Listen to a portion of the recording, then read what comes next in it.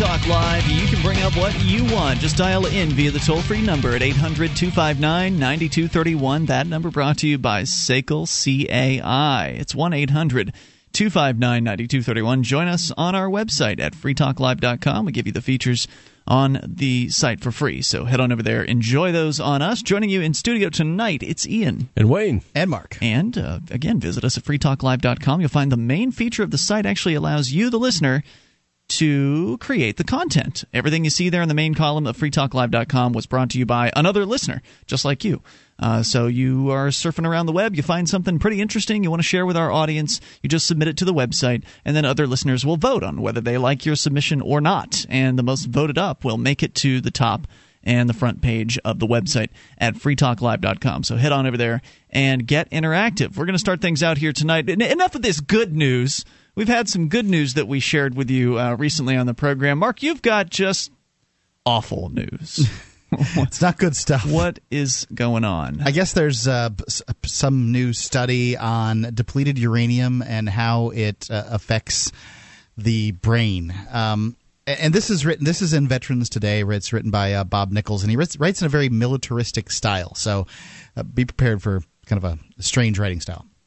Now it's official. Researchers have shown that uranium oxide, or DU, travels the nerves from the nose to the brain.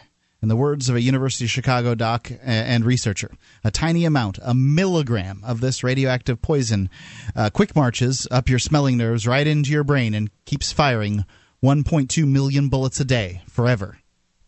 850 rounds a minute. The radioactive 850 rounds a minute automatic weapon is about as big as the period at the end of this sentence. That's what a milligram is.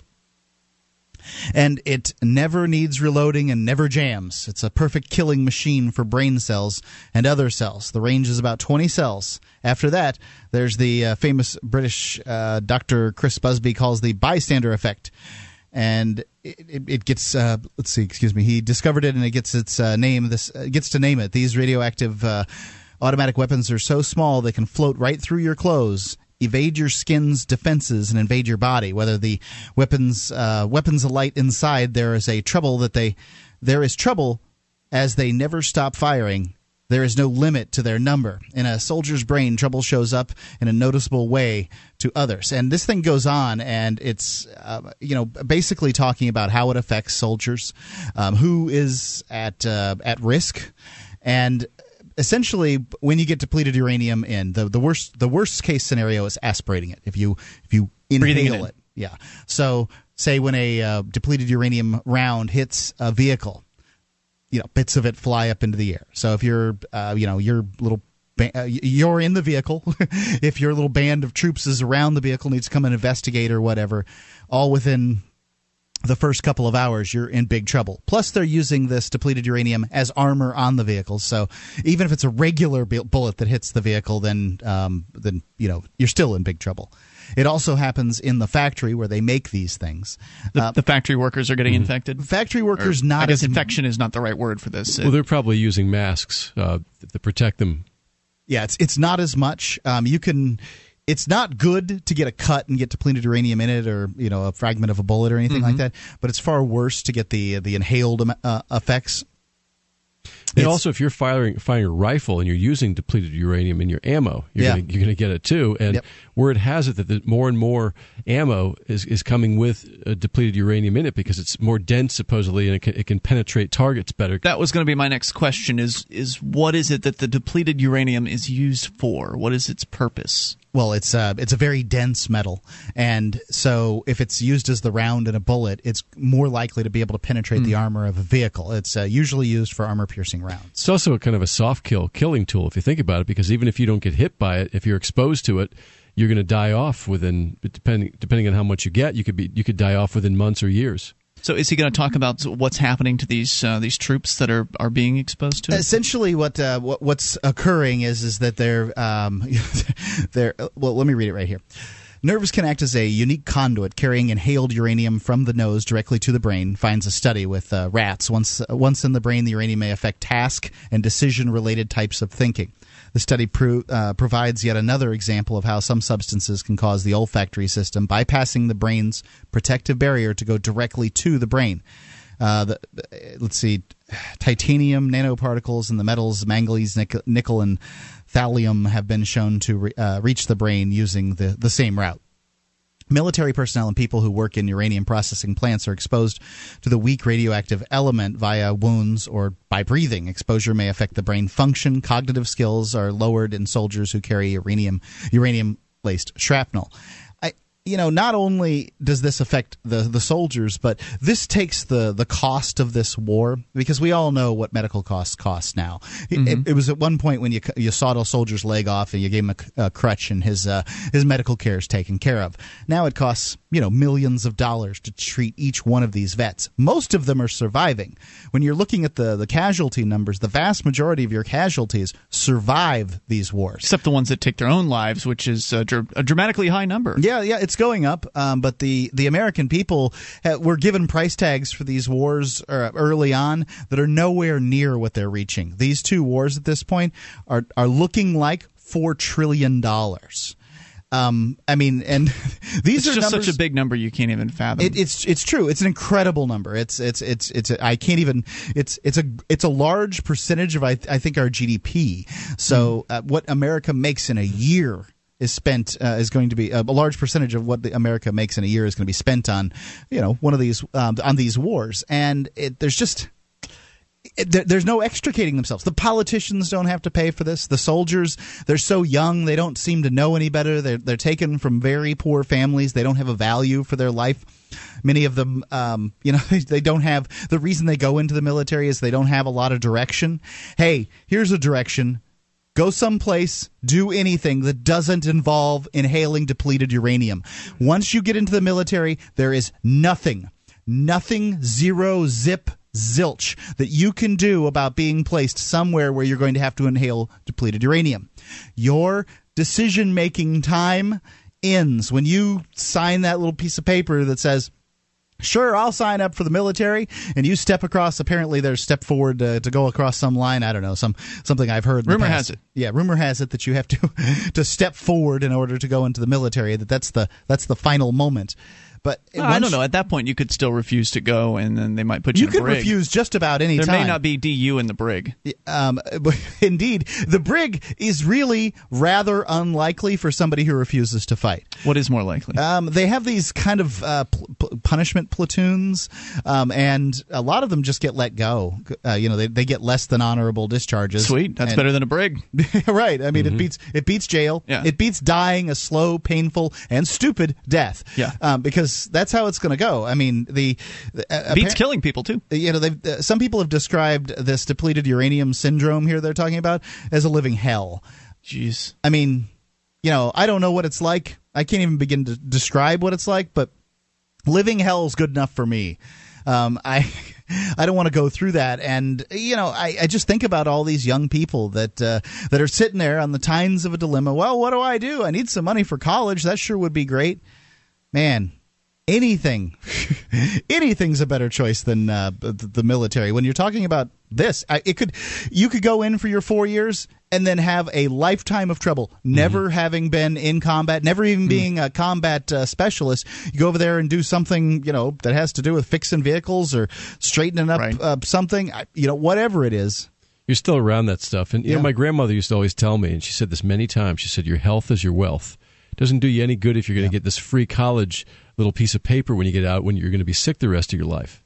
Better to learn a profession, maybe go into an apprenticeship, learn how to be an electrician, learn how to do something. You can always do something else later, but make some money and make a decent living and produce something. If only the DU, what is the right word? Infection is not the right word. DU exposures. I'd say syndrome. Would only happen to the bad guy soldiers. I mean, the ones like the guys that have been taking pictures with corpses over there. That some of the other news we talked about them recently. That there were these, I guess, troop or a handful of guys that were just going around killing people for the fun of it.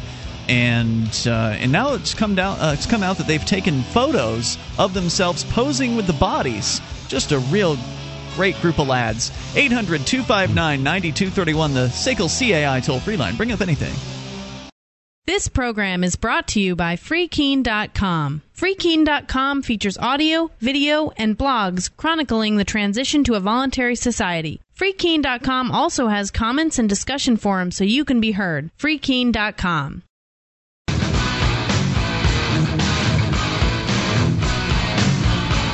This is Free Talk Live, and you can take control of the airwaves and dial in toll-free at 800-259-9231. That's the SACL CAI toll-free line, 1-800-259-9231. You can join us online at freetalklive.com. We give you the features on the site free. So head on over there.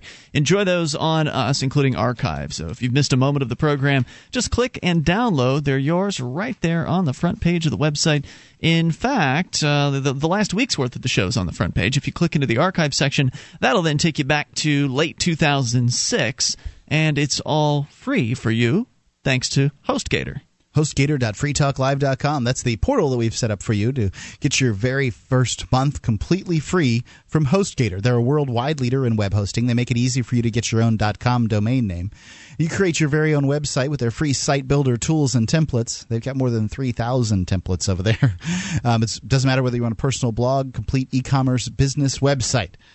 You can let the experts at HostGator.freetalklive.com host you. As a matter of fact, they host WordPress, as I understand it, too. It's HostGator.freetalklive.com. All right, 800-259-9231. Of course, you can bring up whatever you want. That is the point of the program. We started out talking about the depleted uranium, which we haven't touched on. It's been a while. I don't remember the last time we talked about DU. It has come up in the past on this program, and it's just very, very bad stuff. Dangerous. You know, and but yet they don't care about you, right? The U.S. military, even though they make it sound like, oh, our veterans are so important. Look, we've got these hospitals, and they're so expendable is what they are. We want to take care of you. Well, that's exactly right. Yeah. And the hospitals are even suckage. I mean, if you look at the what was it, about a year and a half ago or something like that, there was that hospital. I think it's in D.C. where they found that there was basically sewage coming up through the drains and all kinds of just problems, just really just obvious sanitary issues that were incredibly dangerous, right in the heart of the the capital of the nation. And then when it was pointed out, it was, oh my goodness, how could this have happened? Our veterans. Well, we'll take care of them. Don't you worry. And of course, they went in, and I'm sure they spent millions of dollars trying to patch over of your all tax-paying the dollars. But it's not going to be a permanent fix to the problem, because essentially the government's Veterans Administration is socialized medicine. It is government-provided health care. That thing that all these people think they want. Be careful what you wish for. You thought hospitals were bad now. Wait until the government gets in charge of it. They're all going to end up looking like the VA. Mm-hmm. And so you've got the same people that are in charge of the VA that if you talk to veterans, and I have talked to some of them, who believe that the VA is trying to kill them. Now, I'm sure there are some people out there, I know there are some people out there that have just had wonderful experiences with the VA, and they've got a good doctor, and they've gotten the prescription that they need, and they feel like everything is just fine with the VA. But it's those experiences are in stark contrast to the people that honestly believe the VA is out to exterminate them, because the VA doctors get paid the same amount whether they see 5 patients in a day or 25 patients in a day. And so it's the same people that pretend like they care when it comes to the VA, that also pretend like they care when it comes to the soldiers whose boots are on the ground. You are just a tool to them. You are just something that they can use to achieve whatever it is their ends are. In this case, it's war, and the ends of that war are to enrich the military-industrial complex, is to to essentially put money from not just taxpayers, but everybody who spends dollars, because it's not just tax money that goes to the war efforts. They just print money from thin air, which actually takes money from everybody that has dollars in their wallets. Steals from savers. Right. So even if you're like me and you do your best to not send any of your money to the federal government, as long as you're still using Federal Reserve notes, you're still paying for the war effort. Sure. It's like adding water to lemonade. All you do is dilute the lemonade. Yeah. So these people, they're just using you or your boyfriends or your friends or whoever it is that's in the military that you might happen to know. They're just using you, and they're brainwashing you as well. So on one hand, they've got all this, these dangerous situations like at the VA or the DU or just being in war. It's pretty dangerous on its own. These incredibly dangerous to your life situations that they put these young men and women in, and then they kind of gloss it all over with this big package of promotion with the U.S. military commercials that you see in the video game, and you'll get a gun, respect, girls, an awesome uniform, where hot chicks, money for college. We'll let you drive around the recruiter vehicle that says Army. The Army of One on it. And at the end of it, you'll be lying in a hospital bed wishing you had your lungs back. Yeah. Yeah, that's what the situation is. And anything that you can do to help keep people out of this insane situation, keep them out of the military, you should do it.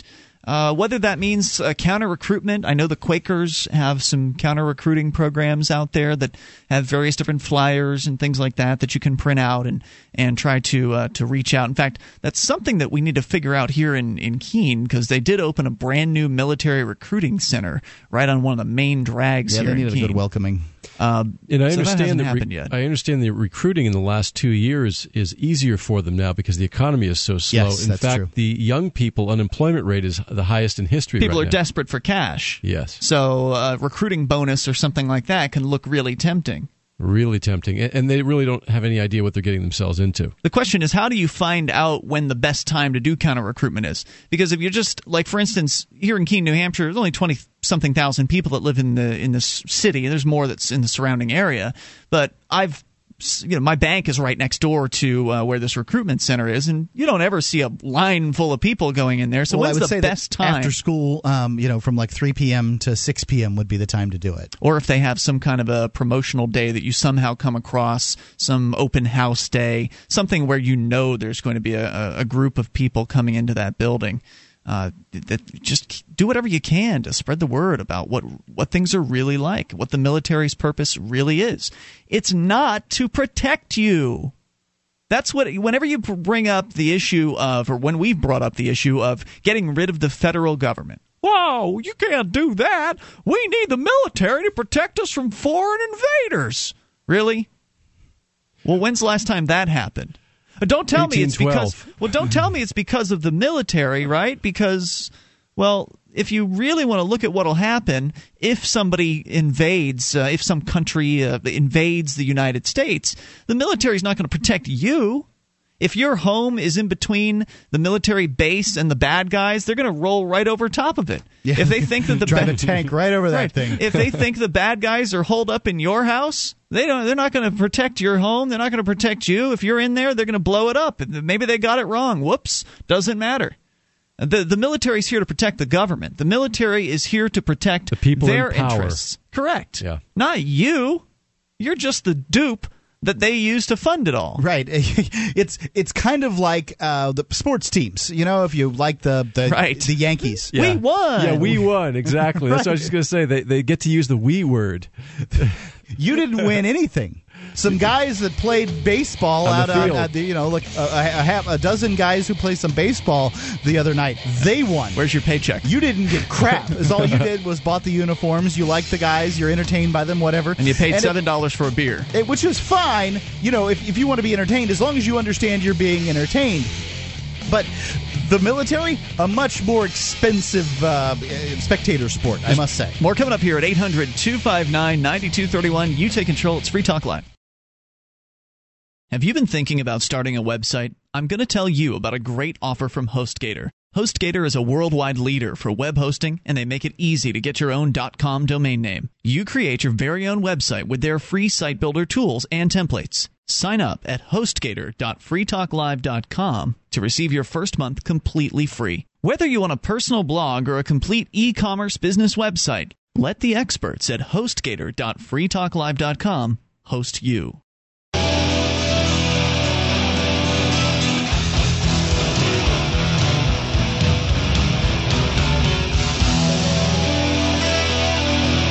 This is Free Talk Talk Live. You can take control of the airwaves and dial in toll-free at 800-259-9231. That's the SACL CAI toll-free line, 1-800-259-9231. Join us online at freetalklive.com and enjoy the features on the site for free. Head on over there and get interactive with our bulletin board system. You can chat with, or interact, rather, send messages back and forth with other Free Talk Live listeners. And it's over there, and it's free at bbs.freetalklive.com. That's bbs.freetalklive.com. If you like Taryn Lupo's history pieces on the LCL Report, then check out his new historical fiction novel. Pirates of Savannah is an adventure novel about the birth of freedom in the Low Country. At its heart is a tale of prisoners, refugees, and society's cast-offs all joining together to escape from government tyranny and discover a path to liberty on the open seas. It's a gritty, vivid account of what life was like in the 1700s and is loaded with real, obscure historical events. The time nearly erased and buried. Taryn is doing an experiment in intellectual property and taking a risk by giving away the ebook completely free. You can check out the first 3 chapters. It's probably more at this point. It's piratesofsavannahbook.com. Again, piratesofsavannahbook.com. All right, toll-free number is 800-259-9231. You can bring up anything. Let's go to the phones and the fun. Jeff is in Oregon. You're on Free Talk Live with Ian, Wayne, and Mark. Hello, Jeff. Hello. Hey, Jeff. What's on your mind? Hey, I just want to preface to say that I am looking forward to a voluntary-type society, and I will be joining the solution up in New Hampshire hopefully around the time of Liberty Forum. I don't know. Ooh, exciting. I'm pushing for that. So anyway, thank you for that. Just to get to my point, I was talking with a friend of mine the other day, and he's more in the status bent, but he brought up a story of a fire department in Tennessee that was privatized. I don't know if you heard this story or not, but anyway, a guy's house is on fire, yes. And he calls the fire department, and they show up. And since he hadn't paid the $75 monthly fee or whatever, they first just of sat all, there and watched it burn down. Right, we talked about this. I was wondering what your opinion on was on that. We talked about it last night, actually, and so if you want to hear a lengthy discussion on it, tune into yesterday's Free Talk Live. I think it was yesterday. If not, it was 2 days before that, but... essentially, all the shows are labeled at freetalklive.com. One of your facts is wrong, I believe. This was actually a government bureaucracy fire department. This is not a private fire department. The story is that the fire department in the city, and I forget what the city's name was, North something or other, and the city was offering a service of fire protection to the surrounding areas. So the areas that were not part of the city limits were able to, houses in those areas that did not have their own fire department were able to sign up for protection from that particular city fire department. So they were actually city bureaucrats who refused to provide this man with help. And the man he did say, he made a mistake. He should have paid the fee, and he was willing to pay. He said whatever it took to get them to provide the service, and they refused to provide it. Right. Can you imagine somebody in the marketplace saying, "No, I don't want your money. I'm going to refuse you service." And just stand there and watch the house burn? Because that makes sense, well, right? I wonder if he had insurance. I hope the homeowner did. I don't know. No, a guy who doesn't pay the $70 for a volunteer fire or for the fire department to cover his house for a year probably doesn't pay the insurance either. But you don't know for sure. Well, if you had a mortgage, you'd have to have insurance on it. Indeed. It was a mobile home. So Jeff, does that clear it up a little bit for you as far as what actually transpired? It's funny because I've done some research on that, and I have not seen that from anybody that is government bureaucrats, which makes sense. I mean, So, I'll keep looking for that. One last thing I'd like to mention about that. Yes, sir. Just my own thoughts. It is my philosophy or my feeling that when you have government taking care of stuff for us, we really, a win-win attitude is really what's going to move us forward. And I believe that government creates a win-lose attitude because the consequences are separated from our actions, so we can just go around and trample over everybody and not really see the consequences. And I see both sides as being win-lose, because fire department shows up and don't put out the fire. There's going to be a new contract for fire protection, you know what I mean? But because of this long history of government behind us, we've got this win-lose attitude, and it's going to take a while to break out of that. If that makes any sense. Well, it does. I wanted to ask you what was it for you that decided to make you decide to move to New Hampshire from where you are? Well, it's just that, I mean, okay, I have some friends here that are voluntarists, and these are the funnest people that I know, and they are the most true people. I want to be around emotionally healthy people, you know what I mean? And I want to be around people that aren't going to try to aggress against me, and people that, I want to be part of the solution, not part of the problem. Mm-hmm.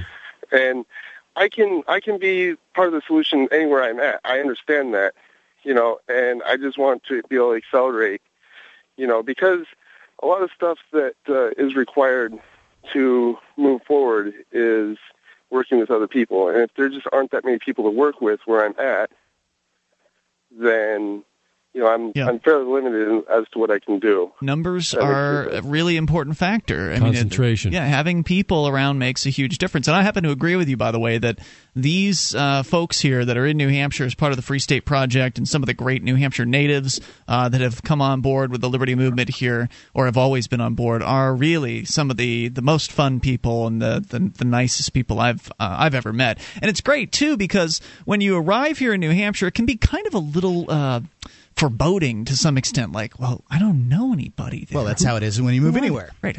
I don't have any friends there. I don't have any family there. Who are these people? Well, the good news is they're more than willing to be your friends. In fact, it's almost like they've always been your friend. You just didn't know them yet, because you've got so much in common right out the gate. It's really just a matter of getting to know them a little bit, and they're just such a friendly bunch of social folks. I mean, there's always something going on socially, whether it's people going out to karaoke or gathering at somebody's house for some sort of a game get-together. They play Magic the Gathering out in Manchester on Monday nights. Here in Keene, we've got social Sundays. I mean, there's all Don't forget their games of Risk.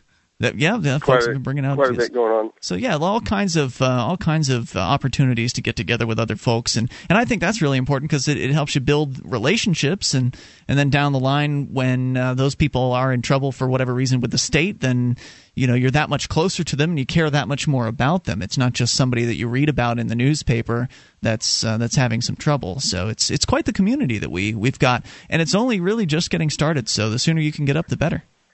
Yeah. Hey, one more quick question. Are you there? Yeah, right here. All right. Oh, okay. Yeah. I was just wondering. I have a family. How many people up there do you know have families? Is it a bunch of young single guys? No, mostly, or other families? We're starting to see more families show up here. Michelle Seven has been on this show a few times. She made the move up here a couple months ago. The Mazingos just came up. I'm having lunch with them tomorrow. They've got their kids up here with Garcia. With them. The Garcia family is here too. Swearingen and his wife Edie. In fact, this is just in the region right here. Right, yeah, I can't name who's elsewhere in the state. There are hundreds and hundreds of movers, and I'd say dozens of families. Yeah, likely the case. In fact, at least for our area of the state here in the Keene area, there's a Facebook group for that purpose. You can go to families.freekeene.com, and you can go and join up there and actually meet some of those other families that you might be wondering about. So I hope that helps. Cool. All right. Thank you very much. Thanks. Look forward to seeing you in New Hampshire, and thanks for the call tonight. Appreciate hearing from you.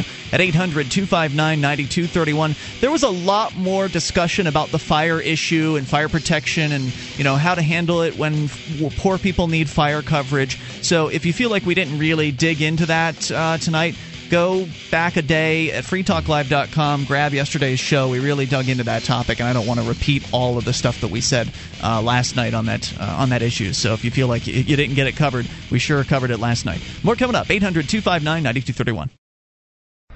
Thousands of years ago, from the time of Moses to the time of Alexander the Great, Julius Caesar, and beyond, TrustedCoins.com brings you an incredible selection of authentic Greek, Biblical, Roman, and Byzantine ancient coins, all certified authentic by world-renowned numismatic expert Ilya Zlobin.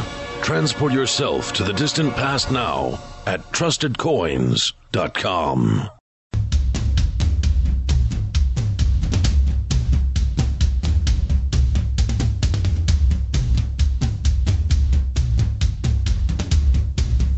This is Free Talk Live, and you can take control of the airwaves and dial in toll-free at 800-259-9231. That's the SACL CAI toll-free line. 1-800-259-9231. You can join us online at freetalklive.com. We give you the features on the site free, so head on over there, enjoy those on us. If you like the show and would like to help support Free Talk Live, you can shop with us. Amazon.freetalklive.com is where you want to go. You can enter Amazon through that link, and it essentially sets a cookie on your browser so that when you go and check out, Amazon knows you came through Free Talk Live, and they will send Free Talk Live a portion of the purchase price. So get your shopping done and get whatever it is you're looking for. In dozens of categories, Amazon likely sells whatever it is that you happen to want to buy, brand new and even used. In fact, of course, if you're buying brand new, as you know, if you've purchased at Amazon before, it's likely you're going to get free Super Saver shipping when you order that way. So head on over to Amazon.freetalklive.com and get the stuff you're looking for and help Free Talk Live out all at the same time. That's Amazon.freetalklive.com.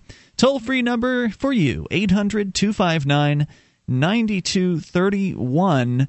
So I did mention that there's an update on the case of the troops that have been just killing for fun in the military. Now it's bad enough that they're just over there killing people as their job, but these mistakenly killing civilians. Yeah, these folks. Some people report as in some sources they're reporting as high as 9 out of 10 people killed over there are civilians. Yeah, these guys. So this is an update on the case where they're going above and beyond the killing duty by just killing for pure pleasure. Yeah, these are real homicidal maniacs. These are some of the kinds of people that are attracted to military duty. There are different types of people that are attracted to the military. Some are attracted, Wayne, as you were pointing out, simply because the economy is sucking, and so therefore the military becomes a more possible option for people. It becomes more attractive to them simply because they just don't know what else to do. They're having trouble getting a job, for instance. There's also an allure of excitement and world travel and adventure and all that stuff. Go to strange and interesting lands, meet new and different people, and kill them. Which is very appealing for somebody who hasn't been out in the world if you're 17 or 18 years old. Right, or some people are thinking that the military is going to help them with college. Unfortunately, they've been misinformed about that. While it is possible to have the military pay for those things, there are a lot of stipulations and strings attached to it. It's not as easy as they make it out to be. Yeah. I've heard a lot of people say that it was, they got their college money and everything was fine. I don't want to mislead anybody on this, but think about that college money for a second and remember these troops that get the depleted uranium exposure. It's happening to more and more of them. It's all the armor on the vehicles, the armor-piercing rounds. If you go anywhere near this stuff, it's in the air. A particle as small as the dot at the end of a sentence gets into your nose. For the rest of your life is ruined. And then there are these guys, the kind of guys that they might have tortured some animals when they were a kid and really enjoyed the pleasure that they got out of that, and they just were too afraid to actually try torturing or killing a human being because, they might get caught and actually have to go to jail. So if they join the military, they can get away with murdering and torturing people, and it's all totally legal. So there's that kind of person, that just the sadistic type of individual who joins the military, and that's who we're talking about here. These are the guys, as you may recall, who ended up having photos of they kept fingers. They cut off fingertips of the folks that they murdered. Little mementos. Yeah, of the people they served. Of these little mementos that of the service that they provided the world. Associated Press reporting those who have seen the photos say they're grisly. Soldiers beside newly killed bodies, decaying corpses, and severed fingers.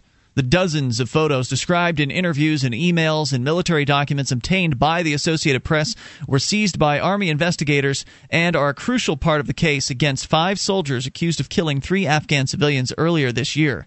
Now remember, that's just who they've been accused of killing. That's just what they have some level of evidence to show that these men killed. I mean, this is a war. It's really darn difficult to find evidence of somebody committing murder.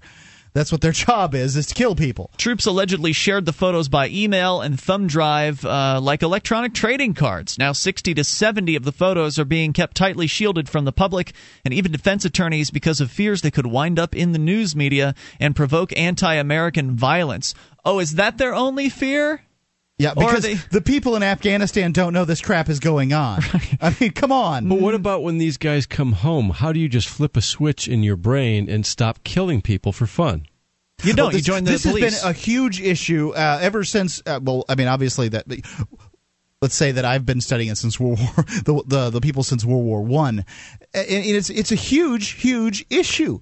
These people come home. These are the infantry guys. There's lots of guys in World War II that flew typewriters, for their job in the war, and obviously they get benefits of being veterans, though, our boys that served, and blah, blah, blah, blah, blah. You can imagine what the guy who's sitting out there in, out on Iwo Jima, or in the one of these, terrible fights in the Western theater of Europe. You can imagine what they think about that guy that was flying the typewriter. So do you think that the real reason they want to keep the photos out from public view is because it'll provoke anti-American violence, or because it might show these people as sadistic, sort of, and create an uproar in the same way that the photos from Abu Ghraib created an uproar? I would say that's more likely. Seems a little more likely to me. Yeah, we're in a powder keg situation here, said Eugene R. Fidel, president of the National University for Military Justice and military law professor at Yale University. Since the images are not classified, I think they have to be released if they're going to be evidence in an open court in a criminal prosecution. A spokeswoman for the Joint Base Lewis McChord near Seattle, where the accused soldiers are stationed, acknowledged the images were highly sensitive, and that's why that protection order was put in place. She declined to comment further. At least some of the photos pertain to those killings. Others may have been of insurgents killed in battle, and some may have been taken as part of a military effort to document those killed, according to lawyers involved in the case. Well, I'm sure that's how they got the idea for taking these pictures in the first place. Oh, there's guys running around taking pictures of dead people. That's interesting. Among the most gruesome allegations is that some of the soldiers kept fingers from the bodies of Afghans they killed as war trophies. The troops are also accused of passing around photos of the dead and of the fingers. 4 members of the unit, 2 of whom are also charged in the killings, have been accused of wrongfully possessing images of human casualties, and another is charged with trying to impede an investigation by having someone erase incriminating evidence from a computer hard drive. So after the first slaying, one service member sent urgent emails to his father warning that more bloodshed was on the way. The father told the AP he pleaded for help from the military, but authorities took no action. A spokesbureaucrat said Friday that the Army was investigating. The graphic nature of the images recalled famous photos that emerged in 2004 from the Abu Ghraib prison in Iraq.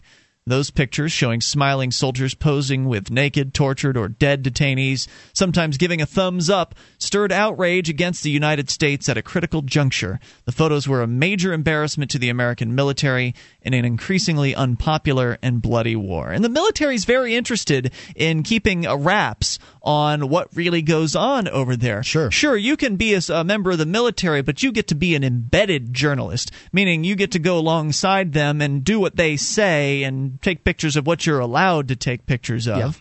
And that's what it's about. And of course, there's always been the restriction on photographing coffins as they come back home from over there. They don't like that either, even though there's nothing particularly gruesome about it. It's just the image of people they don't want dying. The numbers. Right? They don't want people to see images of death of the U.S. military soldiers. It's one thing for them to report the official numbers of who's dead, but those are just numbers. It's another thing to at some level humanize the people that have been lost. And there's a story out right now. It's a court case. I guess there's a church, and these people go out to funerals of military and call them names and This is the Fred Phelps and Fred Phelps, Westboro Baptist Church. Yeah. Yes, and I don't know if I agree with that. I think that the families of these people should be left alone to mourn the dead, and I think that's going over the line. I agree completely, but what Fred Phelps is doing is actually saying that God is punishing the United States by causing us to lose this war because there's gay people running around. So, I mean, this guy's got a really twisted way of thinking, and all he's really trying to do is sop up some publicity for his stupid little church that's just full of his own family members. Yeah, but I remember hearing the story and thinking, we can all disagree with war, but that's just really stupid. Yeah, he doesn't disagree with war. He doesn't care anything about the war. He just wants attention. Yeah, he just wants the attention. In fact, there is a Supreme Court case about that, as I understand it. Yeah, I believe it's going up this year. And I'm not sure what all the parameters are in regards to that, but if we hear anything more about it, what they end up deciding, we'll certainly let you know. But there's an update for you on what's going on with the finger-keeping, trophy-keeping troops. Apparently the photos are out there, and it's probably only a matter of time, hopefully, before they are released. People can get some idea of just how sick these people are. 1-800-259-9231, the SACL CAI toll-free line. We got another update for you, Mark. Remember the Whittler story? Yes. Well, Mark, you're going to tell us what's going on with that guy. The Whittler man whittling some wood, shot to death, if I'm not mistaken. More coming up. Free Talk Live. Okay, here's the long and the short of it. If you name the worst politicians in America today, Nancy Pelosi is going to be on your top 10 list. She's awful, and she's powerful. There is a principled anti-war Republican running against her, however, and his name is John Dennis. He's already beaten the establishment Republican in the primary, but he's going to need all of the financing he can get to bring down the political juggernaut that is Nancy Pelosi. He can do it, but only with your help. I've donated to John Dennis's campaign, and I would like to encourage you to also. Now is the time. Nancy Pelosi is politically vulnerable, and it's unlikely that we're going to get another candidate like John Dennis. He's the only type of Republican that can win in San Francisco. In my opinion, he is as, if not more, principled than Ron Paul. Go to JohnDennis2010.com and donate today. JohnDennis2010.com. He is Hope for America. This ad paid for by John Dennis for Congress 2010. JohnDennis2010.com. I'm John Dennis, and I approve this ad.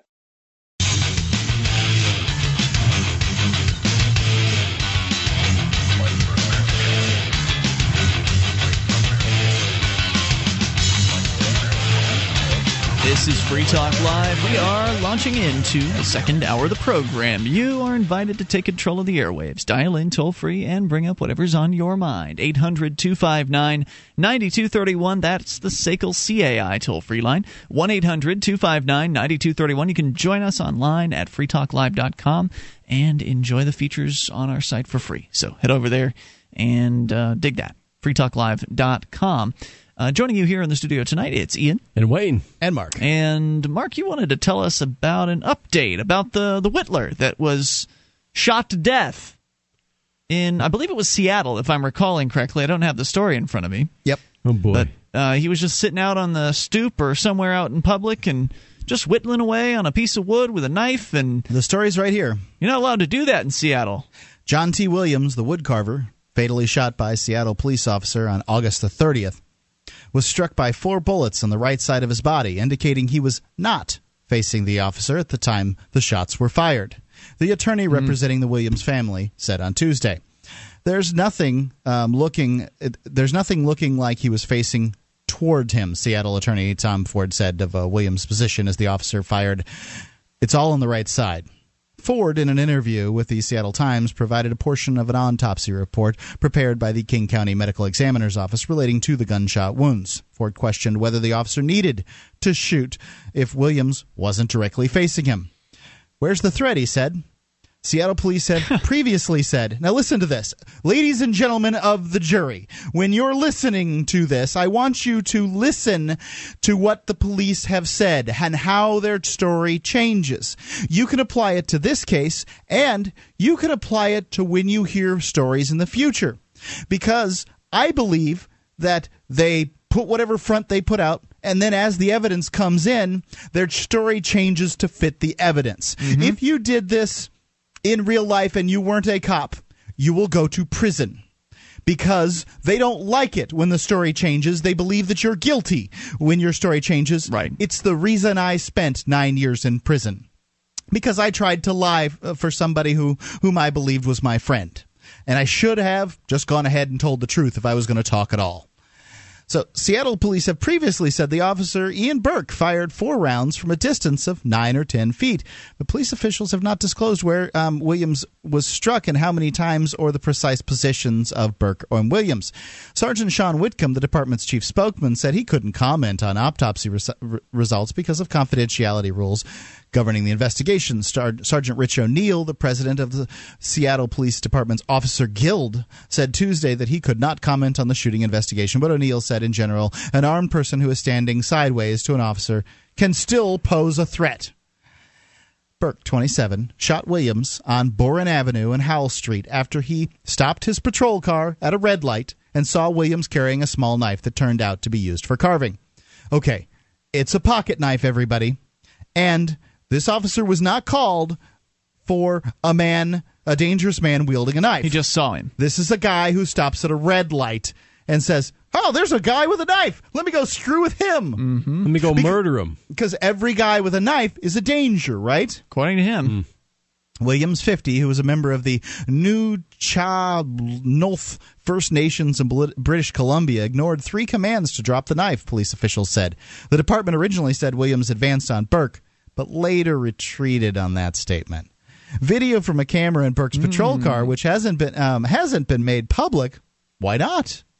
Why wouldn't they make this video from the patrol car public?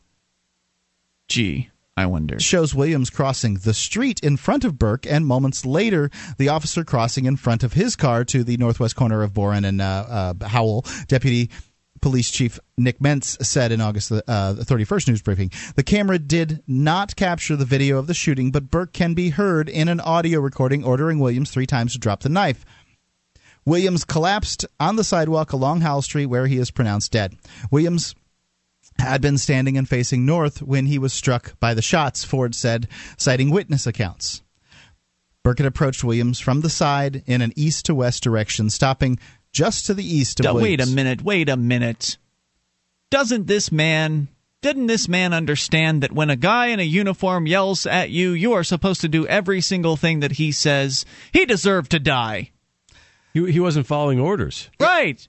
You know, that was clearly his superior. That man is clearly in charge. You should do everything that the man in the uniform says, or you will be killed. That is the free country that we live in. Now, freedom isn't free, everybody. It means you do whatever they tell you to do, whenever they tell you to do it. That's the price you pay to be free. So if the officer found this guy with a small knife, not, like, this is a knife. It's a whittling knife. I mean, not that it's a whittling knife. Yeah, this wasn't a Rambo knife or anything. If he found him dangerous, really, like, you don't have a taser. These are the same guys that shoot dogs because they're so scared.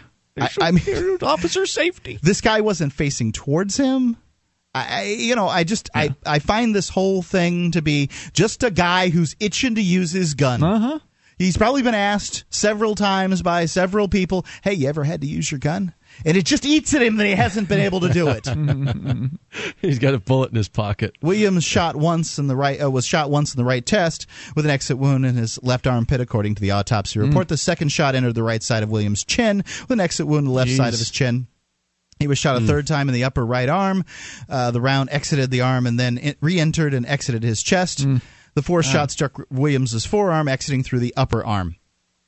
So, guy shoots 4 times, hits the guy. He's not very far away. Now, the theory, as I understand it, and if we got any law enforcement officers listening, you're welcome to clarify, but the theory of responding to force with an equivalent or slightly larger amount of force in order to put a stop to the force that's being brought against you is what the police are supposed to be doing, right? If somebody is coming at a police officer and they are posing an imminent threat to their person and their safety, then the police officer is allowed to use a certain level of force in order to subdue that person, preferably to keep them alive. This man, there's no evidence that he was coming at the police officer. Oh, I'm not done with the story because it gets more interesting. There's more evidence on the story. Sure. To some extent, you're just trying to figure things out when you read these things initially. But so I'm just saying that clearly this officer used more force than was necessary to put a stop to this guy. He wasn't a threat in the first place because he was just sitting there whittling. Figure this out really, really quick, Ian. All right. Let me read this. It's not been disclosed in which hand Williams was carrying the legal 3-inch folding knife. I mean, what are you going to do with a 3-inch knife? Not much. Stick somebody in the neck, I suppose, would be probably the best thing that you could do with your 3-inch knife. You could whittle. Yeah, we can whittle. The 3-inch folding knife was recovered at the police scene. The autopsy report said it was also noted a pair of headphones attached to an AM/FM radio were found with Williams's body. Oh my the report God. didn't specify which headphones, where the headphones were retrieved. Williams's family said he probably didn't even hear the officer command him to drop the knife because he was deaf in one ear and wearing headphones. That was actually going to be my question, was what if this guy turned out to be deaf, and turns out he was, at least partially, then how is it appropriate notice for a cop to just stand over far away from him and shout at him? How does that qualify? Well, I don't know what you do, but you don't pull out, if you've got a guy with a 3-inch knife who's not responding to what you tell him. I mean, I could understand what position the officer's in. Once the officer says, put down the knife, then what do? You can't really just say, well, I guess he didn't put it down and I'm going to walk away, because, you've got this whole authority thing that you're keeping going here. You must be obeyed. But the next step, Burke, isn't to pull out your gun and shoot the guy, because there's a lot of things in between a guy who's not really looking at you, paying attention to you, holding a 3-inch knife, and shooting him dead.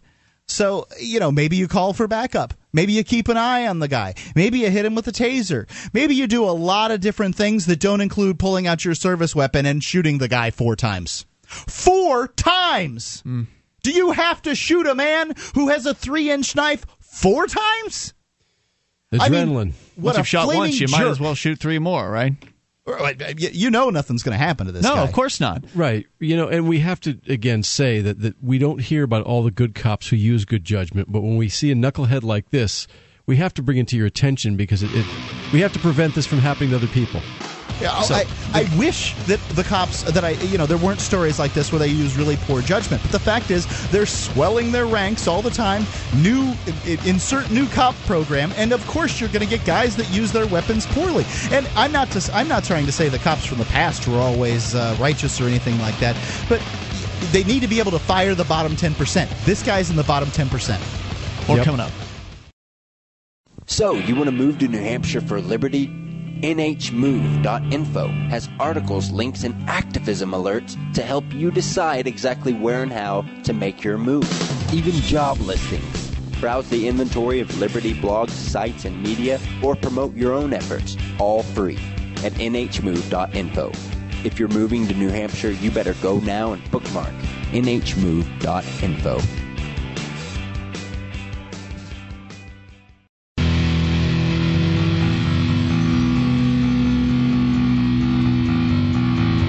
Talk Live. You are invited to bring up whatever you want. Dial in toll free. Take control of the airwaves at 800-259-9231. That's the SACL CAI toll free line, 1-800-259-9231. And you can join us online at freetalklive.com. Enjoy the features. They're free. Head on over there, freetalklive.com. And one of the many free features we have is our webcam. You can watch, you can listen, you can interact. Other listeners are there in the chat room, which is built into the same page as the webcam, though the page is set up to where you can pop them both out into their own pages if you want to. So go on over to cam.freetalklive.com, get interactive, watch and listen, all for free, thanks to Memory Dealers. MemoryDealers.com. They offer the world's largest selection of discounted optical transceivers. They're 100% compatible with all major networking equipment manufacturers at up to 99% off of list price. It's an incredible discount, 99% off on opticals transceivers at MemoryDealers.com. They're in stock, ready to ship via overnight delivery, MemoryDealers.com. We were telling you, Mark, you were giving us an update on the story out of Seattle about the man that was sitting down out in front of, I think it was his house somewhere. He's just sitting down, whittling.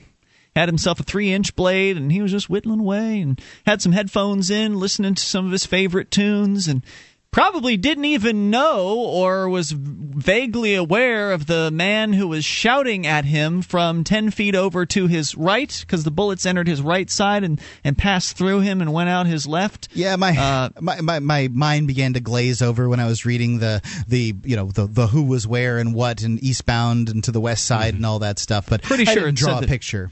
I'm pretty sure it said that the bullets entered his right side. Yeah, it did enter his right side. Wouldn't it be fairly visible if he had headphones on that the police officer should have seen that? Actually, no. When you have those little buds in, sometimes, especially, this guy is of American Indian descent. Maybe type. he's a long hair. Maybe the hair was over his ears. Definitely has longer hair. There's a picture of him smiling here with a little, pirate hat on or something like that. He looks like a happy guy. Yeah. They got the nicest looking picture they could of the guy. I'm sure it's the one that they had at his memorial service, and these things could very well have been obscured in his ears. Yeah. But I remember when I was a kid that there was a TV thing on where you were supposed to get a gun and pretend you were a police officer and pull the gun when the time came. And this was supposed to be a real training exercise for police. And there was a guy who came up on you who reached into his pocket and pulled out a card that says "I'm deaf" and showed it to you. Like you could have drawn down and shot this guy. And so the police are trained to deal. So hopefully, at least at one point, we're trained. I mean, that was the idea. They were trained to deal with situations. I mean, they must be dealing with people with handicaps all the time. And this guy's deaf, and he had deaf in one ear, partially and had deaf, headphones in. So he could very well have had headphones in only one ear. Right? Can't hear in the other one. Right. So he could just have the plug in one ear. These little buds, they're barely visible. Yeah. So the guy sitting there whittling, he didn't know what was going on. Presumably ends up getting shot 4 times and murdered by this police officer. Right. And I want to make it clear, it's not like it's okay to shoot somebody who's got a 3-inch blade in their hand who's not responding to you. There's no circumstance where that's okay. I would agree with you, but I bet you they will find that this was an okay circumstance. Well, they'd have to, otherwise the police department would be liable. No, they won't be liable for what? What would they be liable for? For paying for if the cop shot somebody who wasn't he shouldn't have shot, they're going to have to pay off. The family will have a wrongful death suit against the police if they department. find that they did wrong. Indeed. So the department will be liable, and the Seattle Times is behind this one, which to me says that, and we Free Talk Live, we actually know one of the reporters over there. We do. We do. Okay. I'm glad you're Take plugged your word in. For it. They're on the job, so maybe something will happen here, maybe it won't. But it's still it's a solution for the family, but it isn't a solution for society or for the guy that's dead. Well, there's never going to be a solution for the guy that's dead. But somebody's going to be next. Think about it. If the cops shoot you, wouldn't you like your family to get $1 million or something like that? Okay, so it is a solution for the dead guy to some extent. He's got his ultimate solution, but there's some sort of secondary, tertiary. But it's not going to stop solution. it the next time. It doesn't stop. It doesn't handle accountability because the police department doesn't actually pay this. The taxpayers do. This officer Birch isn't going to actually have to pay it. I mean, the worst case scenario, he goes to jail for for some kind of homicide, involuntary manslaughter or something like that. But that still doesn't pay that doesn't handle the solution. The problem is that these cops are improperly incentivized. So there you have it. Yet another example of the police they're likely going to get away with murder again on this particular case. They almost 99 times out of 100, these cops get away with murdering and arson and hurting people. And in fact, Mark, you mentioned during one of the breaks, and I think it behooves being mentioned on the air since it's a related story. There was a libertarian guy down in I think it was Vegas, or somewhere in Nevada. Jim Dunsing, that we talked about on the air. Don't know if did we have him on the air to actually talk at one point? I don't recall. I think we did. I think he called in to tell us what transpired. But essentially, he was trying to get away from a cop. Right, the guy had tased him and then shot him while he was being zapped by the taser. In the back. He reacted in a fashion where he's very he's getting tased, and so he's his arm and leg motions are all over the place. He's unarmed, and the cop just shoots him in the back, if I'm not mistaken. Yeah, and so the results came back from the so-called investigation on that one, and what did they find out? Oh, it's completely righteous. Of course. Because it's A-OK to shoot people in the back if you're a police officer. Because the cops are scared. You never know what this you're was a do. jury, as I understand it, that found this. So really, it's disturbing. So I just don't. All they have to do is just claim they were scared. officer safety, and that's all they need. Here it is on his Facebook page. It says, Dunsing, verdict came back justified for all shooters and all rounds fired. It goes on here, and I sent my condolences to the guy. It says, click here for more information on the missing camera footage. The verdict surprised me. There was more than enough evidence to support a criminal verdict, but because of how one-sided the process is, I expected an excusable verdict. Justifiable is the equivalent of meritorious in this circumstance. So, I mean, you wasn't a surprise to me. The only thing that would surprise me in any of these cases if they actually found the cop culpable of what he did. It's so hard when you know the guy. He's gotten shot in the back. I mean, he's unarmed. He wasn't unarmed in the sense that he didn't have a weapon, but he did not have it in his hand. Mm-hmm. I mean, he's a gun instructor. He had a weapon on him, but they just shot the man. Yep, that's what they do. Protect and serve. Oh, except they don't mean you. You thought they meant you, right? At some point, you probably thought that. Maybe you know better now. But all kinds of people think the police are out there to keep them safe. But no, kind of like the military, they're there to protect their masters. They're there to protect the people that pay them, and that's not you and I. I don't choose to pay them. I pay them begrudgingly. I pay them because I'm afraid that these crazy men will come and throw my family and I out of my own home. That's the reason why I pay them. I pay them because I'm frightened of what they might do to me. Because they're sadistic. It's for good reason. They're sick, and they're antisocial, and they're sociopathic, and they're dangerous. Some of them certainly manage to do that, and they don't get held accountable. More coming up here. Your calls, welcome, about what you want. Dial in toll-free, 800-259-9231. That is the SACL CAI toll-free line.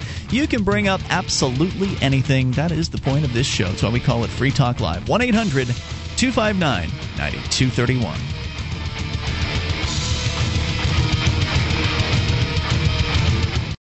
MemoryDealers.com offers the world's largest selection of discounted optical transceivers, including SFPs, GBICs, XFPs, Xempax, and X2s that are 100% compatible with all major networking equipment manufacturers, including Cisco, 3Com, Foundry, Alcatel, and HP, at up to 99% off list price. Memory Dealers can also offer customized solutions for your transceiver requirements, including private labeling. Memory Dealers is your trusted source for all your networking and telecom accessory needs, in stock and ready to ship via overnight delivery. MemoryDealers.com.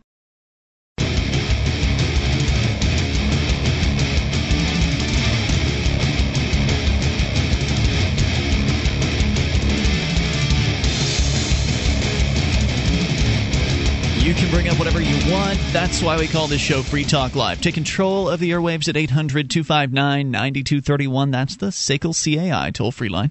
1-800-259-9231. You can join us online at freetalklive.com and enjoy all the features on the site there. Totally free. Head on over to freetalklive.com and you'll find various different things. In fact, we've got our own mobile site that Johnson and the rest of the technical crew put together, and it looks pretty sharp. You can go on your smart device to m.freetalklive.com to experience the mobile site, which basically gets you to things like our streams and our podcasts very easily.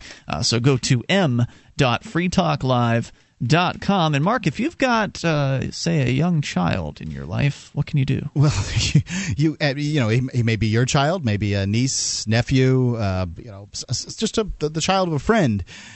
Christmas is coming up, and it's a good idea to get those kids books about liberty because it can be difficult to get the message of liberty out to young people, but books are the way that information's been being transferred for millennia.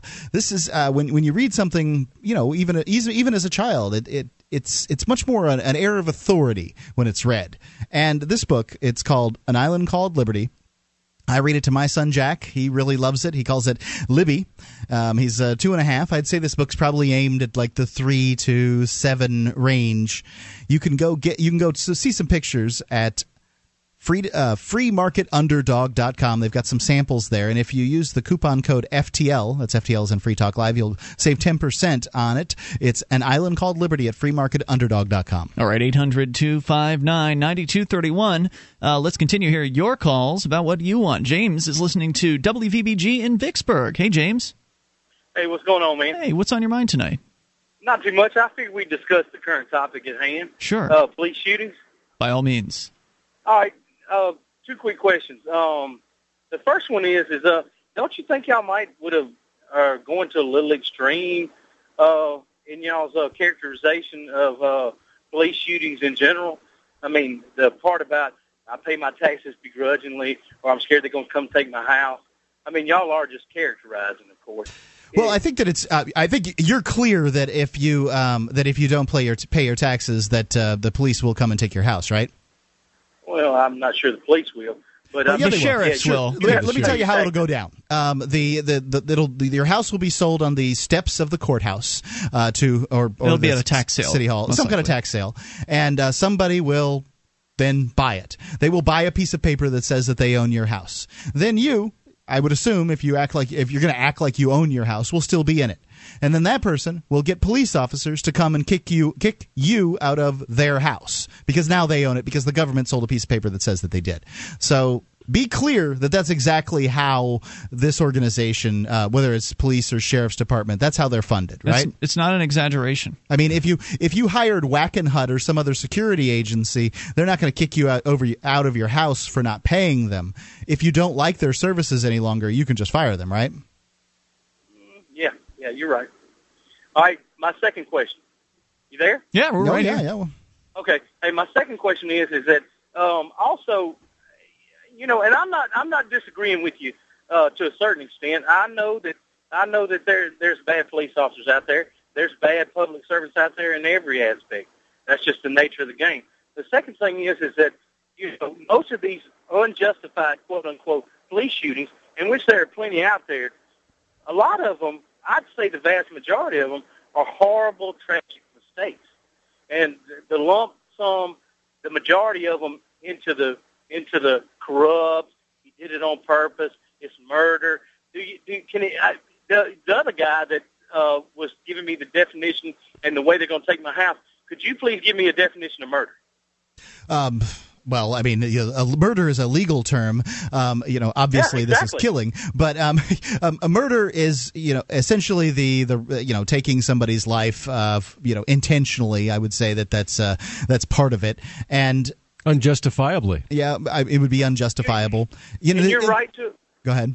I'm sorry. You're right to a certain extent, but the thing about it is, a murder in the legal term, is different as you go from state to state. But if you want to get down to common law, murder is the planned, intentional, which means that if I happen to be in the same place you are, and I don't know you and I don't even know where you're from, but if I'm in the same place you are, we get into an argument and I kill you, that's not necessarily murder. That'd be some type of homicide. It wouldn't be murder. Actually, that's second-degree murder. Morning, that's second-degree murder, pretty much. Isn't homicide murder? No, it's not. It's not. We can argue specifics, but murder is when I wake up in the morning and I say, I'm going to come kill so-and-so on the radio. That's premeditated That's first-degree murder.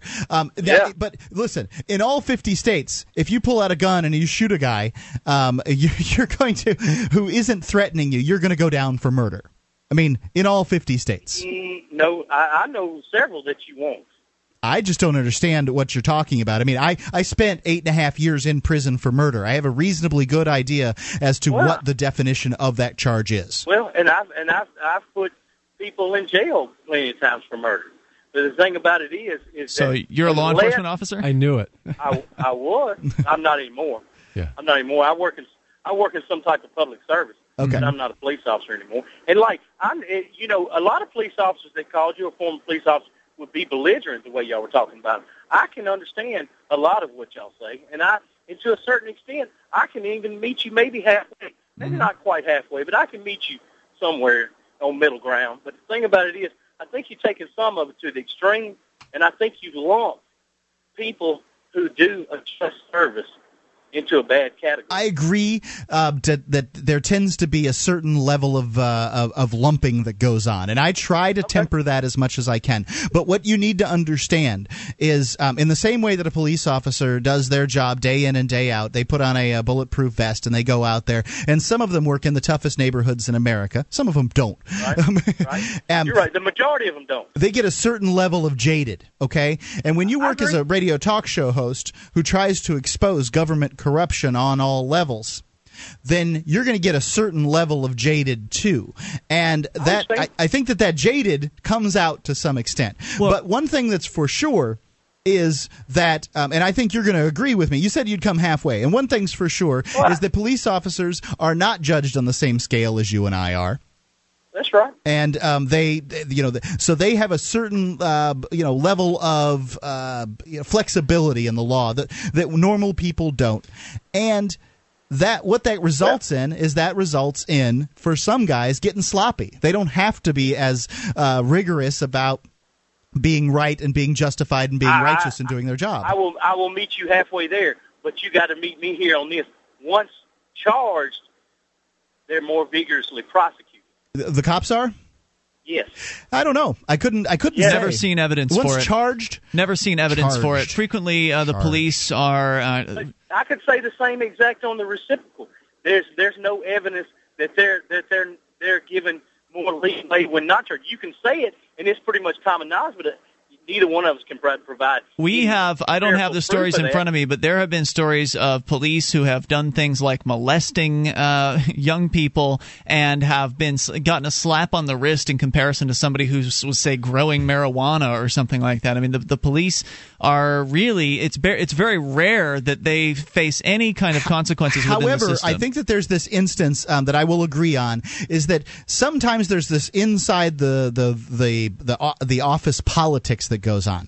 And so what the say a captain doesn't like you for whatever reason, then they'll look for anything, conduct unbecoming and all kinds of things to go after an officer. I've seen it myself. I worked very closely with law enforcement officers in the past, and I've seen the different cliques among the police go after each other. But what it seems like, and I've always been trying, since I've been doing the show, trying to figure out how does this all work? And it seems like when a member of the public brings a charge up against an officer, they're less likely to get it to stick. But when the department brings charges up against an officer, they're much more likely. Well said. But even then, when it sticks, the punishment is nowhere near as severe for the officer as it would be for any of the rest of us. We've seen case after case where the cops get a little slap on the wrist, and the rest of us would have been in jail for years. We'll come back. If you've got more, you're welcome to hang with us. More coming up. It's Free Talk Live. This Your Family Today tip is brought to you by Ovaltine. Give your kids the nutrition they need to be their best. Visit us at OvaltineUSA.com. Telling your child about healthy food choices is important, but showing her what to eat goes a lot further. Have her help create the grocery list, then bring her to the store with you. Picking out healthy foods together helps kids get in the habit of thinking about what they're eating every day. For more tips like these, visit us at parenthood.com/yourfamilytoday.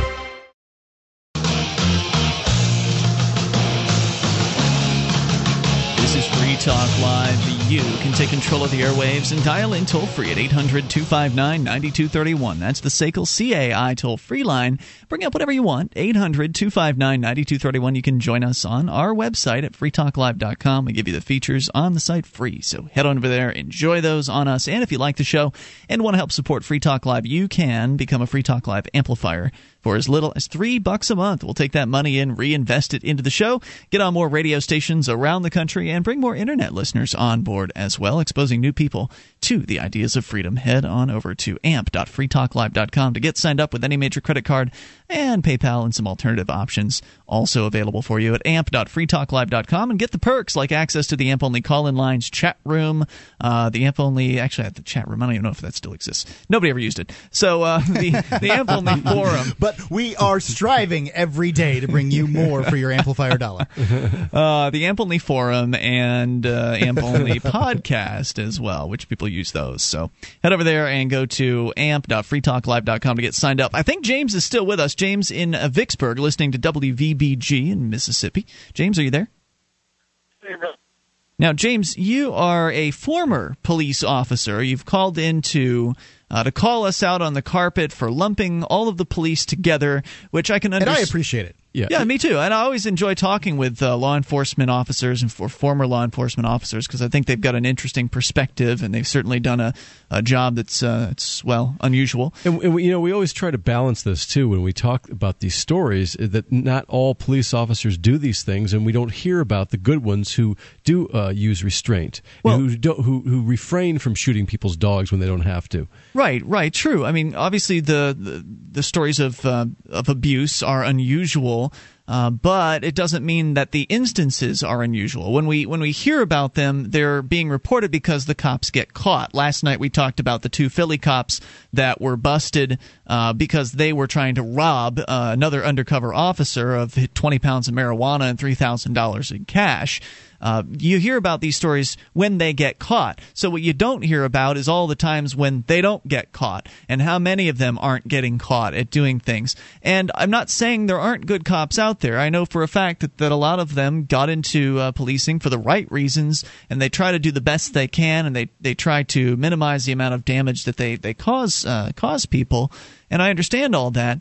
But some of the cops, even if they are good cops, still don't do everything they could, especially if they know there's corruption around. Like I think it was earlier this week we talked about a sheriff that was busted for being the top drug dealer in the county. And so what about the good cops in his department? Do you think there were any good cops? And if they were, would you think they were too scared to do anything about what was going on? Well, I'm not going to... James, I think if you're on a cell phone, you may be in a bad cell. I'm going to tell you what. I'd like to keep you on if we possibly can. So are you still there? Yeah, I'll call you back. Give me about... All right, sounds good. We'll hear back from James here in just a moment at 800-259-9231 because you guys wanted to ask what's James's history? Why did he leave being a police officer? And hopefully he'll call back and we can find that out.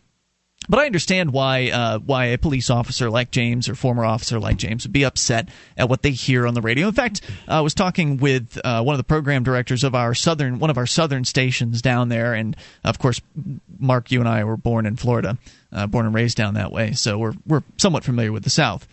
Some of the cops are really, really bad down there, like really, really bad. But nonetheless, one of the critiques that the program director gets about Free Talk Live, first of all, he wanted me to know that they love us in down there where he programs his radio station. I mean, the listeners love Free Talk Live, and thank you so much to everybody that listens to the show and says nice things to the radio stations. But he did point out the one critique that most people have about the show is that we're too hard on the cops. We're too hard on the cops. That's what he hears over and over. They still love the show, but that's the one thing they say. It's so... I guess that this is, and I understand, I do. I am the guy who at one point or another was, just pro-cop. The fact is, I believed in it, and it hasn't been that long. I came out of prison that way. I worked as the guy who served the coffee to the officers, and I can swear on a stack of Bibles, I never spit in these guys' coffee. Never did it. 9 years of taking care of these guys, I did not do that. I am not that kind of guy. So I understand. However, if you're going to look at the war of the government on your freedoms, if you believe that the government is a big monster that grows with tax dollars and that it is constantly encroaching on Americans' freedoms, who do you think the foot soldiers in that war are? The police. Who else could they be? Right? Who's the guy with the... Because, that's all government's got. Government is the force of a guy with a gun telling you what to do. And if there isn't the guy with the gun, they don't have the force. If the government was just a bunch of guys in suits that sent out letters that said, please pay your taxes, make sure you pay... If only. You have to pay your taxes. If they didn't have guys with the helmets on, the riot gear, and the whole thing, then they wouldn't be able to enforce their measures. That's what they are. At the end of the day, government is force. Yeah. And if there really were cops that were out there doing good, then and I know that some of them, if there certainly are cops out there. I know that they try to do their best in the circumstances they're given, but in my opinion, that's not good enough. If you want to do good, then you need to oppose evil, and it is not good to enforce evil. It is not good to enforce bad laws on good people. And I don't care about the excuses. Well, it's my job. well, the legislators are out there passing laws, and it's my job. You voted for these people? Right, you voted for them. No, I didn't. No, I didn't. And, in fact, most people didn't. In fact, the majority of people didn't. The majority of people did not vote for the legislators who are in office. Absolutely. That is true across the board. So it's the majority of people didn't vote for the president. The majority of the people didn't vote for anybody around. Right, especially the local yokels and the state senators and those folks. Those are definitely not elected by majorities, and nor would it matter if they were. I don't care if 75% of people voted for these people, and those people then pass some law. If what they've done has criminalized peaceful behavior, it is bad to enforce those laws. Just because something has been made into a law does not make it all of a sudden moral, doesn't make it all of a sudden good because somebody calling themselves a legislator wrote it down on a piece of paper and some other people raised their hands or said aye. It doesn't make it good. And I don't understand how anyone could think that it does. It's just some crazy brainwashing that's gone on here. Well, most cops use discretion at some point or another in their job. Sure they do. And sure. When they use that discretion, great. Hopefully they're using it in the right way. I mean, good for them. If discretion is letting your mom off from a speeding ticket, I understand. I would do the same thing. But that's probably not what people were thinking about when they're hiring you to protect and serve. But and a lot of cops are on edge too because when you get pulled over, you don't know where they just were. You don't know what they just saw the day before, the night before. There's a lot of heinous crime scenes that the cops come in on. Oh, and they deal with scumbags, and they deal with a lot of scumbags, a disproportionate amount, vastly. Not an excuse. Compared to what we do. Having said that, there's no excuse for not using good discretion. They're expected to still use good discretion despite the fact of what they go through. Let me use the spitting on in the coffee example. If the Starbucks employee has to deal with 9 out of 10 people hyped up on caffeine that are jerks to them, that doesn't make it okay to spit in my coffee. Or it doesn't make it okay to be a jerk at the register. It doesn't make it okay to not smile. It doesn't make it okay to treat the person poorly because you're in a bad mood. It's the sign of a professional who can deal with the differences in their customers. And I have seen professionals, I've seen police officers conduct themselves in professional fashions more times than I can say. I mean, more times than I can count. And there's videos of it out there. I've certainly get a chance to see these things, and I can be very impressed with it. But I do think that the camera is the very best way to make sure that the police officer that you're dealing with is conducting himself in the most professional fashion possible. Sure, and that's fine. Professionalism is fine. Obviously, I'd rather be kidnapped by a professional who's going to be nice about it than a thug. But you're still kidnapping people. And just because it's been written down on some piece of paper somewhere that, that person wasn't supposed to have that plant, well, that doesn't make it all right. And that doesn't make you good. When you're engaging in that behavior, you may be friendly, you may smile, you may be gentle with the person as you're putting them in the car. That's great. I appreciate that. I'm glad I don't have any broken bones or anything like that. I do have some marks on my wrist that have not gone away from the time I was lifted up by my hands. Well, I think that you can reasonably assume that if you go limp, that they're going to have to pick you up somehow, and likely that way that they're going to pick you up is the way they've cuffed you. I'm just saying they're not going to get out a stretcher for you. Well, the guy that was taking me away was not being so nice, and that's why I wasn't being nice to him. But he's probably a little frustrated that you were standing in front of his police car. Yeah. Well, don't kidnap people. He was kidnapping. He and his buddies were kidnapping a young lady from just sitting in the park, enjoying a beer. More coming up. Hour number 3 is on the way. It's Free Talk Live. Have you ever wished that you could buy, sell, and trade in silver in your community? Del Valley Silver has a no-cost, turnkey setup for you. You recruit 6 to 8 businesses in your area to accept Del Valley Silver rounds as barter currency, and your wish is granted. You get paid, and you promote the use of real money. This isn't like so many other silver currency setups where it's really just a system to sell high-priced rounds. It's a free market system based on Austrian economics. DelValleySilver.com. DelValleySilver.com.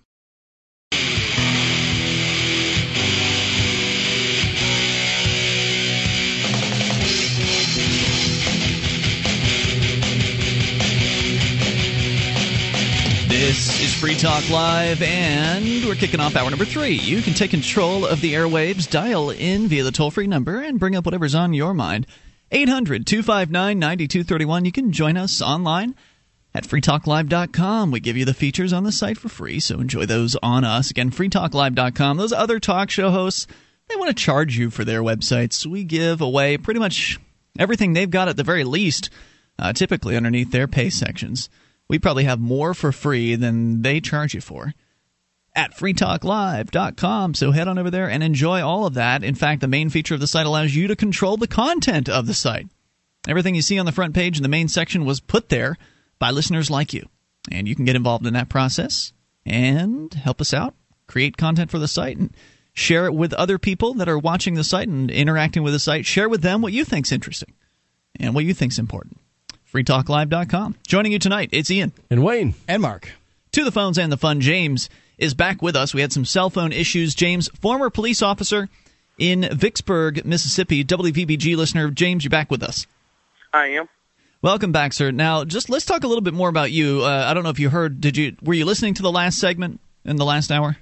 I listened to a little bit of it, but I had driven out of the range, so I couldn't hear it on the radio, and my cell phone was going bad, so it went out. Let me clarify. I wasn't a police officer in Vicksburg. I was a police officer in Jackson. Jackson, Mississippi? Yeah. Gotcha. But I was a police officer other places, too, but that's probably the closest place. So when did you get out of the policing business? Probably about 5 years ago. And what were the circumstances around that? Really? A family crept up on me, and I didn't think it was the life for a family. And plus, I need to make more money, to be honest with you. And, I had 2 master's degrees. Of course, I had a bachelor's. So as far as I was happy with what I was doing, but as far as economically, I was underachieving. So how many years were you in before you decided to leave policing? Probably about 15. 15. So was that enough for a pension? Well, in Mississippi, if you work more than, I forget what it is, it's a certain amount of years you become vested. So you have to wait. If you don't work 25 years, they take whatever you have, and then when you turn a certain age, retirement age, I guess it's 62, you can draw off what little. I'll get a little pension from it, not much. Put it that way. So you don't get it right out. You don't get it right out the gate when you leave. You have to wait. No. You can draw it down, or you can just use it as a little nest egg. I'll probably get $400 a month or something like that. Maybe with inflation, I'll get a little more than that. It's kind of interesting how police wages across the nation really, really vary. I mean, when you're talking about some of the major states like New York, Illinois, California, those cops are paid a bundle. And when you're talking about more rural areas, they just don't get nearly as much. It's interesting that you decided to leave over the wages, because many, many, many police officers across the nation are paid a great deal. Yeah, we're talking about in the backwoods South too, man. Yeah. Not to put down, because I'm from the South. I haven't always lived there, but not to put down the South. But the cost of living is a lot less. But the wages don't even compare to the cost of living. I had to make a little bit more money. I'd say you're pretty lucky if you're in the backwoods South and you find a police officer with 2 master's degrees that you've run across. Mm-hmm. Well, I'm just an education buff, man. I mean, I'll be going to college when I die. I'll be enrolled somewhere in college when I die. That's just me, man. What is it you liked the most about being a law enforcement officer? Honestly, I liked the lifestyle that went along with it. I was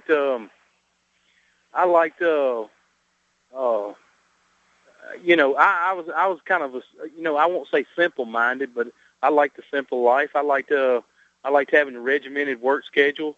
I'd been a detective, but at the time I quit, I went back to the street, so I had a set shift, and the shift fit my lifestyle. I had set days off. I made decent money. Being a police officer, most places, police, they can never find enough good police officers. There's always overtime to make. You could always make a little bit more money if you needed to. And it was just, for a single man, it was all around good job. I appreciate the information. You had alluded previously that you're willing to go halfway with us on police corruption, and we conceded that certainly on this show that it can sound like we're going overboard. And I've got several friends of mine that are police officers, and I try to temper it as much as I can, but it's difficult day in and day out. What were some of the abuses that you saw as a police officer in the department? The same ones that you see anywhere else, mainly, and most of the things were just small things like petty theft, misuse of authority, maybe what they would call malfeasance, using your position to get things that you didn't deserve. 99% of them were small, but, out of my graduating class, I'll have to admit, I think there was 30 people in my graduating class. I think 2 of them are in federal prison right now. I will admit that. Good Lord. 2 is a lot less than the entire profession being corrupt. So that's why I called you on that. Is that although they are corrupt, and the situations and the examples you bring up, I would call anecdotal evidence at best. And I could bring up some anecdotal evidence to counter it, but both of us are just throwing anecdotal evidence back and forth. Sure. But if you looked at empirical evidence, you'd see that I'd say the vast majority of law enforcement professionals do their job and do their job diligently. Let me talk about that empirical evidence, because this is something that disturbs me. Is that I have seen, as I told you, I have a great deal of connection with the law enforcement in the past. I'm familiar with them on a working level, and it seems like there's the good officers will often let the bad officers get away with what it is that they do bad, and they just kind of turn their head and ignore it. Professional courtesy, or politics too. That's a term thrown around.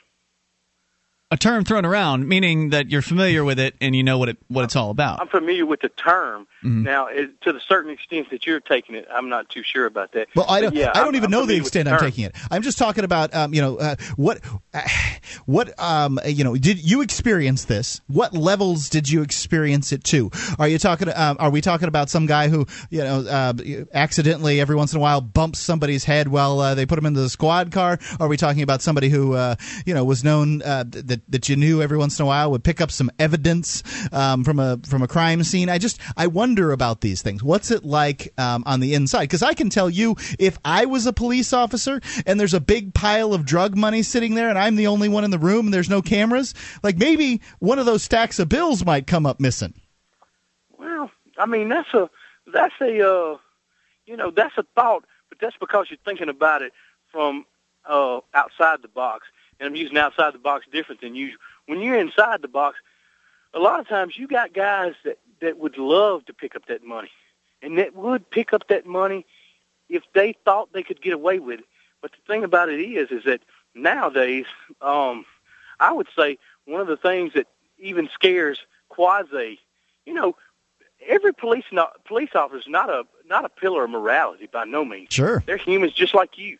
But the thing about it is, some of them do right because it's the right thing to do. Some of them do right because they conform with society and suppress the bad things that they have in their mind, such as, hey, I want to take this money or I want to do this thing, such as, and they want to keep their job because regardless of what they think is right and wrong or what they think they can get away with, they have the fear of losing their job. Sure. And I'll give you an example. What got a lot of guys with where I was polygraph.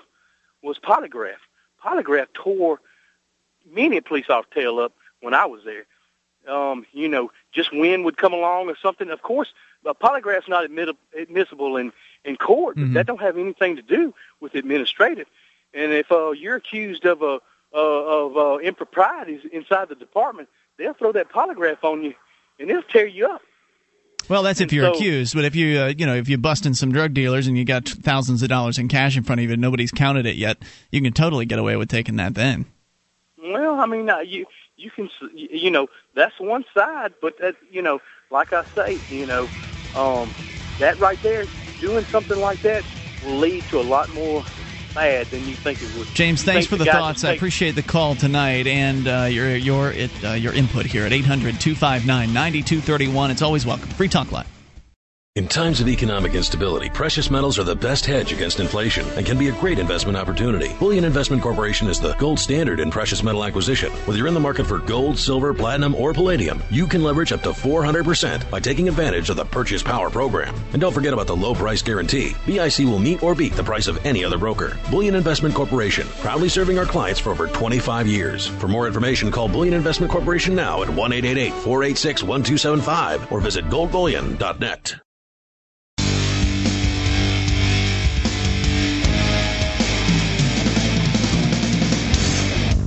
This is Free Talk Live. You can bring up whatever you want if you dial in via the toll-free number. That number brought to you by SACL CAI, 1-800-259-9231. Mark, what is SACL CAI? SACL CAI is a collections company that does collections, early out billing, and they purchase charged-off receivables.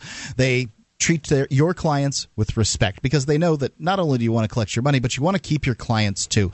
It's SACL CAI. You can see their banner at freetalklive.com. It's top one on the right-hand side of the page. All right, so you can bring up what you want and dial in toll-free at 800-259-9231. Mark Crivelli over at LouRockwell.com. Since we're on the topic of the police, let's continue. He has a few things to say. Anarchy versus Barney Fife, the title of this one. If you ever fell victim to the prejudice that people today are smarter and more intellectually sophisticated than the people of the 1st or 13th centuries, you need only ask your friends and neighbors about the terrifying word anarchy to prove to yourself that our generations are just as stupid and foolish as any others. And I have to disagree with him. I think that people are certainly, I think they're more advanced these days. And I think that ignorant is the right term. I think it's folly to consider other people that have not been enlightened as to the same things that you have been enlightened to as stupid. I think that ignorance is the appropriate term.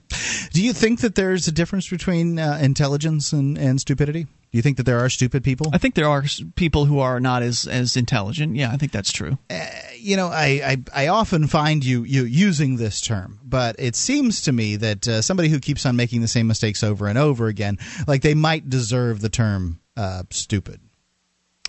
Well, I think it should be taken on an individual case-by-case basis. Mm-hmm.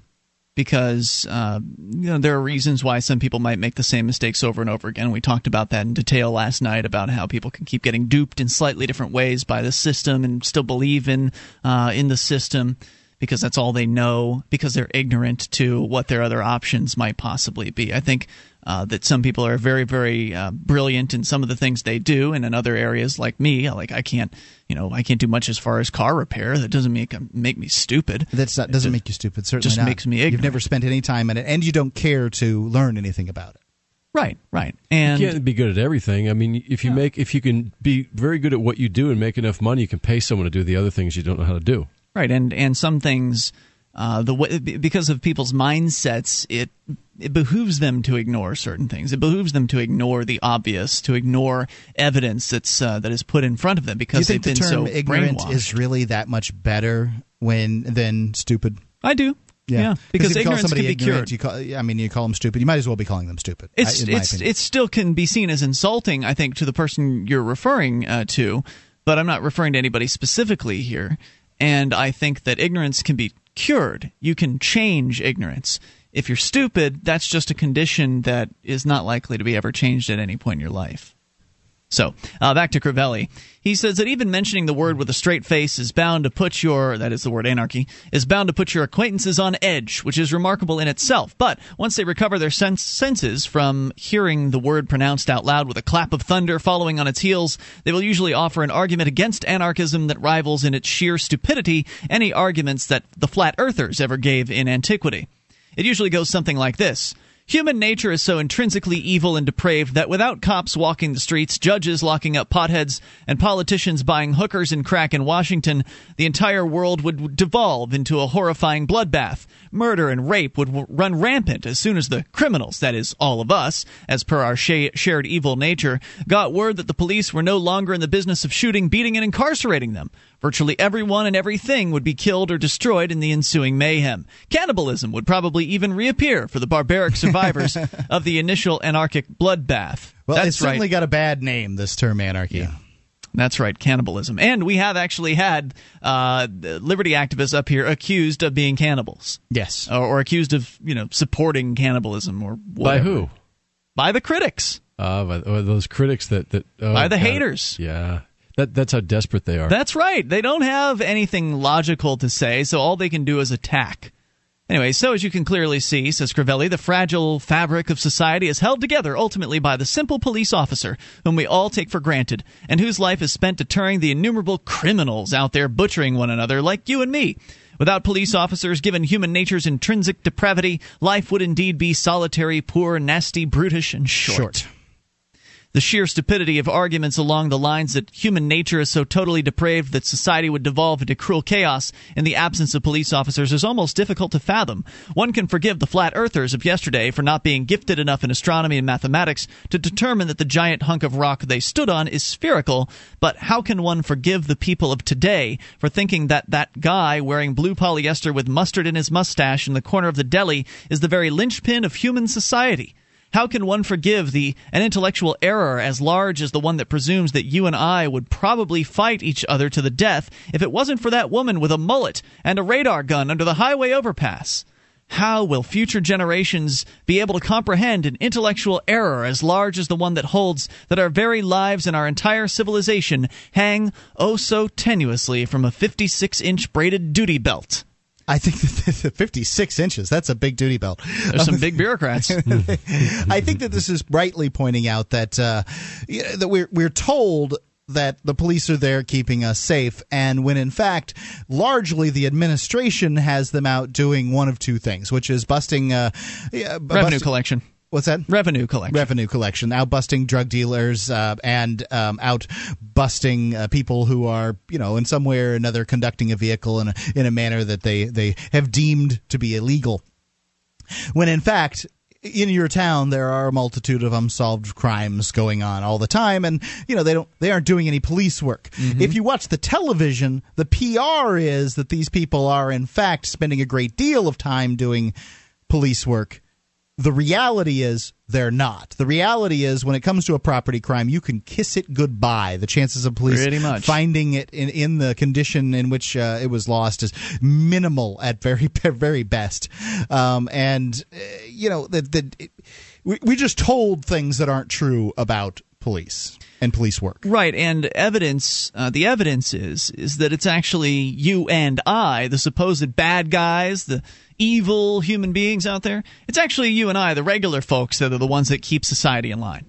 It's actually... Right. My town doesn't even have a cop in it. Yeah. I'll tell you what, they don't do burglaries in my town. Why is that? Because they will run up on the wrong end of a short-barreled pistol if you try to do a burglary in my town. New Hampshire, they own guns. And where I live, rural area, no cops. Plenty of guns. Yeah. My neighbor said he had over 30. More than he needs. So yeah, the evidence is that it's the regular folks that keep crime under control when they're free to do so. If you're in a city like Baltimore or something like that, where you're not free to defend yourself, where you're not free to carry a weapon or have one at home, then yeah, you've got an incredible amount of home invasions and you've got all kinds of violent crimes that are going on. And if you need more evidence of that, just look down to what happened after New Orleans, or in New Orleans or the surrounding areas after Hurricane Katrina. It's the real problems came about down there when regular folks left. When they were threatened by the government, mandatory evacuation. Everybody had to leave. All the regular folks down there running businesses and going about their lives left, and so that left just the cops and the other criminals to have this kind of little fight between one another. That's why it was so chaotic down there. There wasn't anybody who was regular kind of protecting their property and taking care of things. More coming up. Free Talk Live.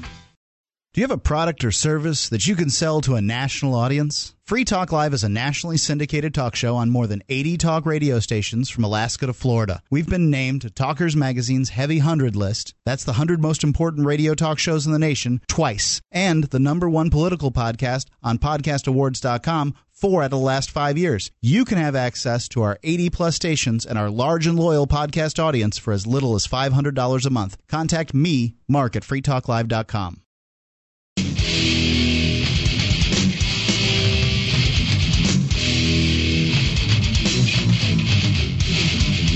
is Free Talk Live. You can bring up what you want if you dial in via the toll-free number, which is brought to you by SACL CAI. That number is 1-800-259-9231, and it's 800-259-9231. Joining you tonight, it's Ian. And Wayne. And Mark. And you can join us online at freetalklive.com. Enjoy the features there free. We've got a lot of stuff, including our news updates. You get signed up. We will keep you in the loop whenever there's something you need to know about Free Talk Live. Go to news.freetalklive.com and get on the various different delivery methods. We've got email, Twitter, Facebook. You choose. They're all free at news.freetalklive.com.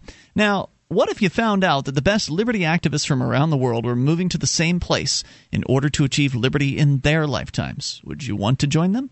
Well, it's happening, and you can be a part of it. Join the Free State Project at freestateproject.org. That's freestateproject.org. So we're talking about we've got an article here over from LouRockwell.com's Mark Crivelli. He is being a little critical of this idea that it's all held together by the police. If it weren't for the government police, then we would just all be killing each other.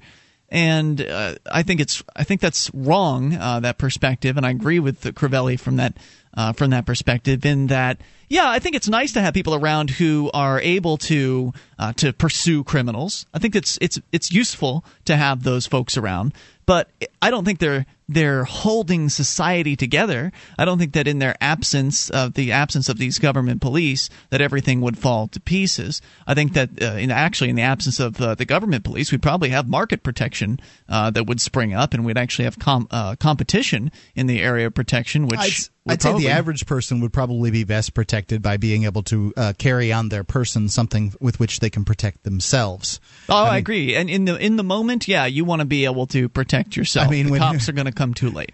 When seconds count, the police are just minutes away. You know. Yeah.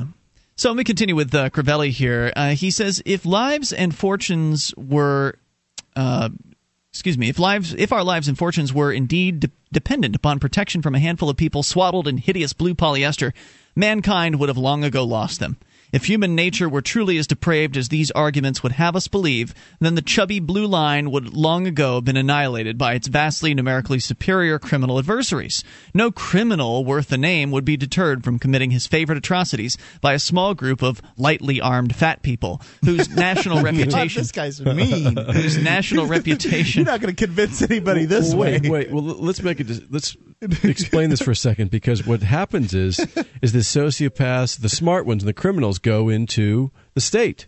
Mm-hmm. That's why they're not fighting with the cops. They work together, only indirectly, of course. The very best criminals are politicians. I mean, if you need the government to keep you safe because the world is full of bad people, then my God, where do you think the bad people are, the baddest of the bad people, the most clever of the bad people are going to be drawn? Right, you're delusional. You'd be delusional to think that if the world is full of evil people, that somehow only good people would be given power in that world. That would be wonderful if that were true, but it's not. In fact, ludicrous. It's just the opposite. Right. Good people are actually deterred from playing that political game. Good people are interested in making a better life for themselves and their families, while evil people are interested in achieving power and aggregating it to themselves. And ruling over other people. And you're right, Mark. He's certainly being nasty in his article here. But he's right about a lot of cops being overweight. That's because many departments, not all of them, but many departments don't continue to test the police. Not all departments have the same policy. Some of them actually have retests where where after a number of years a cop has to come back up and pass a physical exam and a fitness exam. But I don't think it's very many departments. Most departments, once you get in, there's a test to get in. You have to be of a certain fitness in order to get into the department. But then you can just pack on the pounds. You can, throw the donuts down your gullet. I know you're going to say something about donuts. Yeah, and well, I wonder why they became something that people make a stereotype about.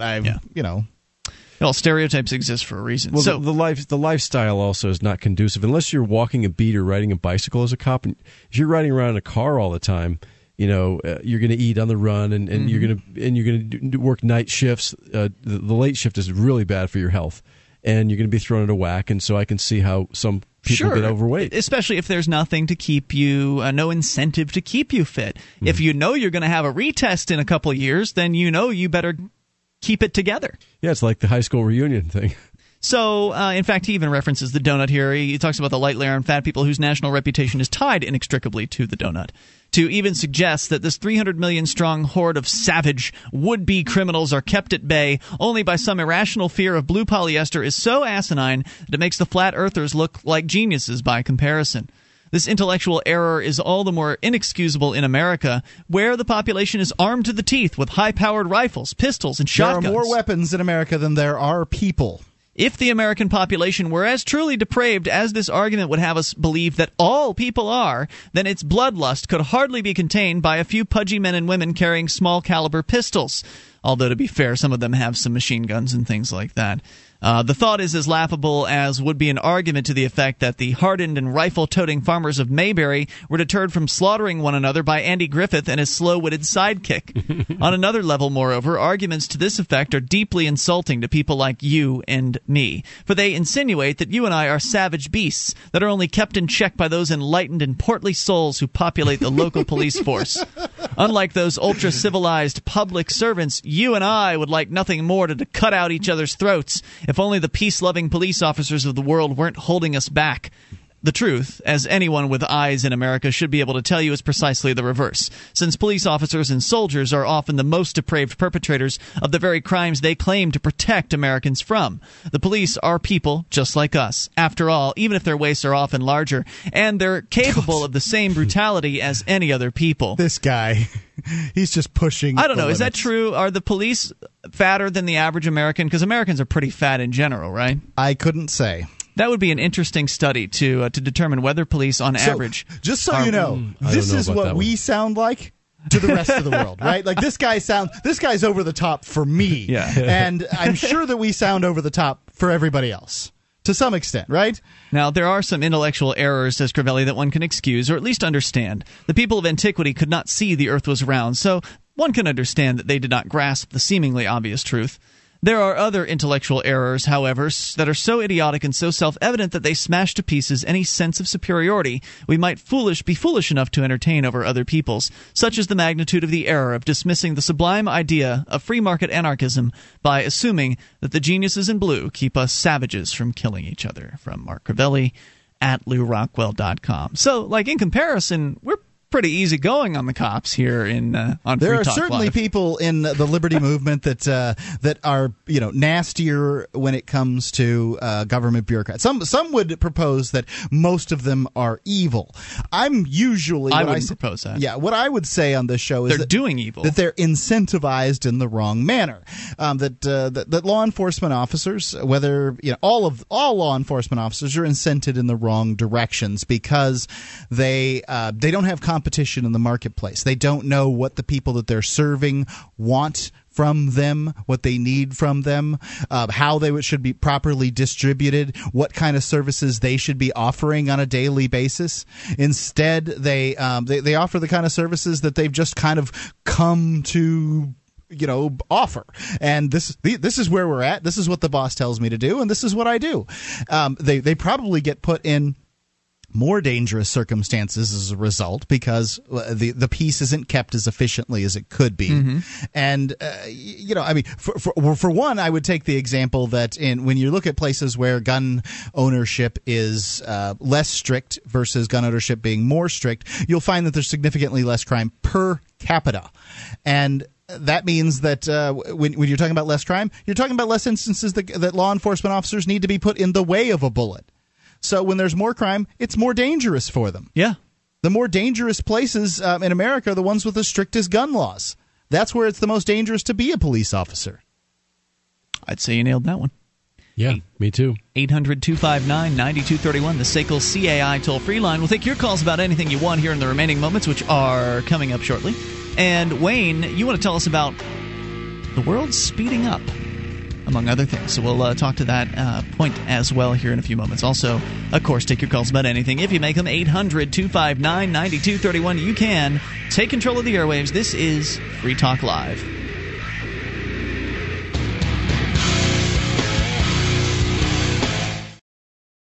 DVD, books, music, instruments, periodicals, computers, software, electronic, photo, cell phone, office product, home and garden, bed and bath, furniture, kitchen, pet supply, automotive, hardware, apparel, shoes, jewelry, grocery, healthcare, sports and outdoors, toys, games, used, and more. It's a department store at your fingertips. Amazon.freetalklive.com. Get all your shopping done, a great deal, delivery to your door, and a percentage of your purchase will go to Free Talk Live when you enter Amazon through Amazon.freetalklive.com.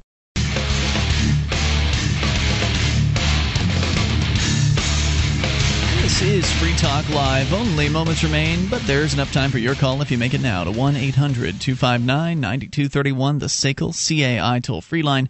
800-259-9231. Join us online at freetalklive.com. We'll give you the features there for free. One of the things you can do for us, if you'd like, if you enjoy the program, is promote the show. Go to promote.freetalklive.com and you'll find a bunch of different things you can do there. We've got banners you can put on your website.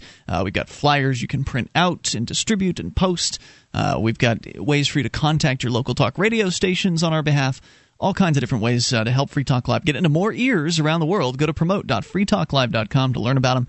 And that, again, is promote.freetalklive.com. So, Wayne, you've been wanting to get in here tonight with your thoughts, just in general, on a few different issues. Nothing specific as far as, one story you want to focus real hard on, but a few you want to tie together. So what's going on? Well, I remember a few years back, probably late 2006, early 2007, Glenn Jacobs called in. First time I ever met him was over the phone when he called in here. He's also known as WWE's Kane. He's actually the son of Satan. Did you know? No, what's that? What do you mean? I'm afraid that's the case. I'm not sure I understand. Cain is the son of Satan. Oh, the character in WWE. Is this new? Is this new about him being the son of Satan? Or? No, I think that's anyway. Let's get away from Satan right now. But anyway, he called in and he actually asked me specifically. He asked me if I saw any parallels between the era that we're in today and back in the 30s during the Depression. And the first thought I had was, this guy knows what's going on. He sees this. He sees this trend. He's so brilliant. He's a really smart guy. He really is. And I agree with him. I said absolutely. And of course back then, if you said the word depression, everyone said, "Oh, well, you're crazy. There's no depression. Everything's wonderful. The real estate's going up." And look what's happened in the last 3 or 4 years. And now I'm seeing signs, because I have a newsreader and I go through a lot of stories every day. It's a program where you can basically put feeds in there, and then you can just skim through them without having to go to every website. So you can skim over a lot more stories in a shorter period of time. Okay. And what I'm seeing in my newsreader now in the last few months is that things are accelerating. For example, Costco is now in the apocalypse provisioning business. They're selling 6 months worth of disaster food. Costco, $7.99, you can get a year's worth of food, dehydrated, freeze-dried food. $800? Yeah, $800. That deal ends eat for a year for $800 is pretty cheap. It's pretty honestly. Good. Yeah, that's 3 meals a day, right? You probably don't want to eat the unless you have to. Unless you have to. Survival situation. And then you go to MarketWatch.com, which is a pretty mainstream publication. And last week, Paul Farrell wrote an article entitled "America on the Brink of a Second Revolution." And then this week he writes an article, "The Fed is Dead, Maybe by 2012." Man. I mean, this is mainstream stuff. I hope so. Well, that would be great, but my point is that things are accelerating now, and so I think we have to keep our eyes and ears open, because there's change about to hit, and there's a bumpy road ahead in the near future. Maybe a matter of months, maybe a year or two, but regardless, is this thing is accelerating now, and there's a lot of big trends, larger economic and geopolitical trends that are all kind of coming together right now. Well, just because things might change in the future, and that much of that we can be certain. I'm willing to make that prediction here on Free Talk Live. I will say today that things will change. There's no, there's no guarantee that change is going to be apocalyptic. Sure. So what do you base that? Is that what you're hinting at, Wayne? Well, what I'm saying is, Chris Martenson is another good example. He has a website, chrismartenson.com, and he has the crash course, which he does, which is very well done. And he posted an article last week, prediction, things will unravel faster than you think. And I would tend to agree with him on that. I think things are at a tipping point. Things tend to unravel quickly. Well, right. You look at the fall of the Berlin Wall. You look at the dissolution of the Soviet Union. Two good examples. It happened so quickly you didn't have any idea what was going on. Yeah. Well, I feel like we're in that time now. I feel like Now, I'm not saying the change is bad. I think in the long run, things are going to be much better because of the changing in consciousness worldwide. Well, things do tend to get better. We talked about this earlier this week, where things over humanity's history, things have gotten more free over time.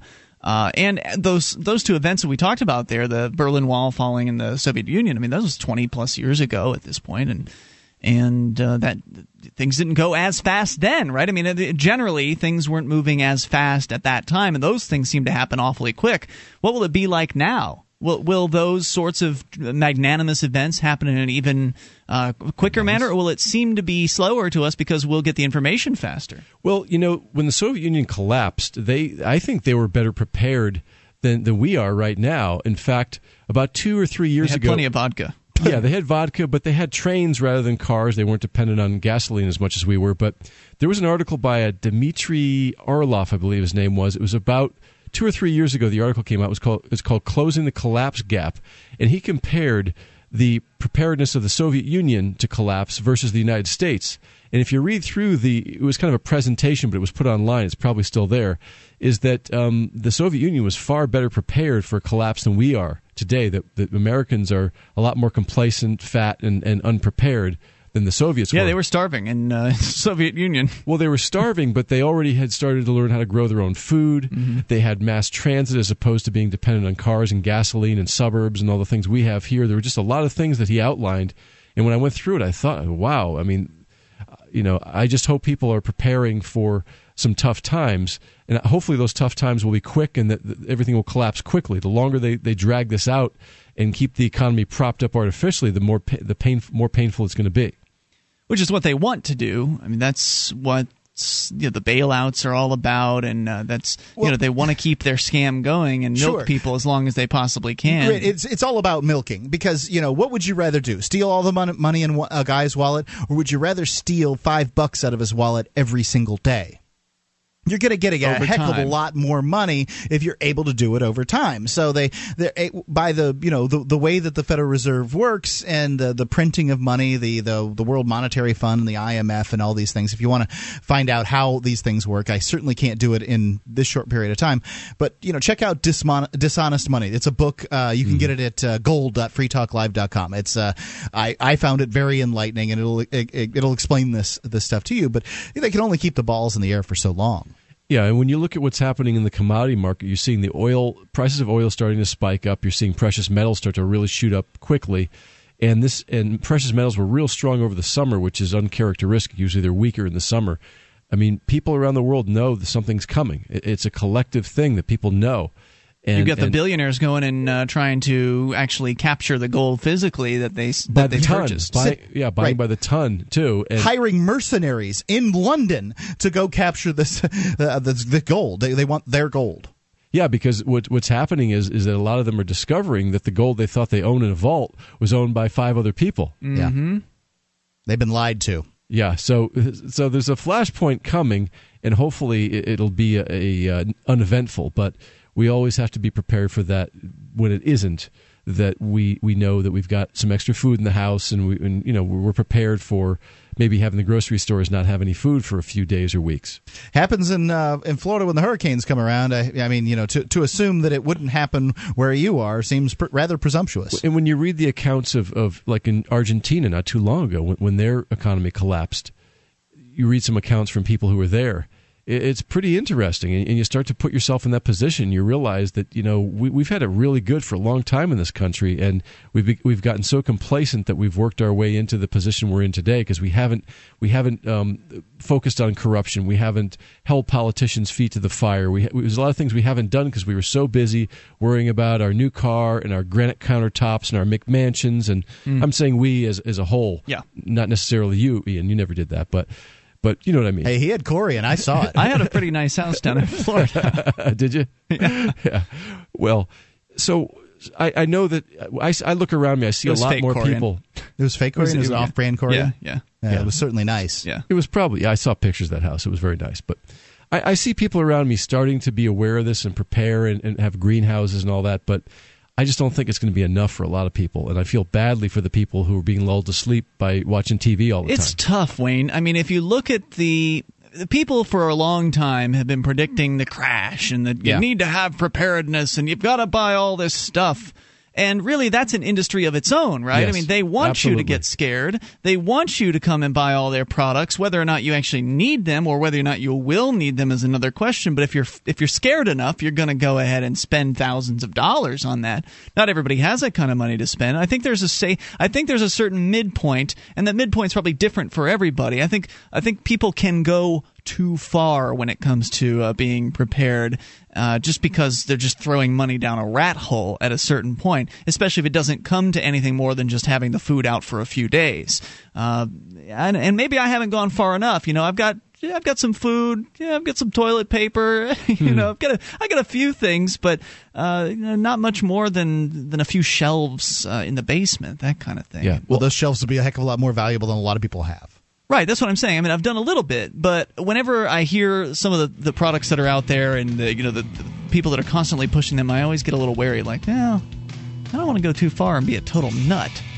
Well, you want to buy things that you would ordinarily use. Yeah, we'll see you tomorrow night at freetalklive.com. Some rolls of toilet paper. On Free Talk Live, we talk about investing in gold and silver as a hedge against inflation, investment, and barter currency. We've teamed up with Midas Resources to offer you some great rates on some hand-picked gold and silver pieces. U.S. Eagles, British Sovereigns, 20 francs, Lakota Nation silver rounds, Montana silver reserves, and Walking Liberty halves. Call 877-857-9938 or go to gold.freetalklive.com. The shipping is the same for 1 as it is for 20, so try to get as many as you can all at once. Gold.freetalklive.com.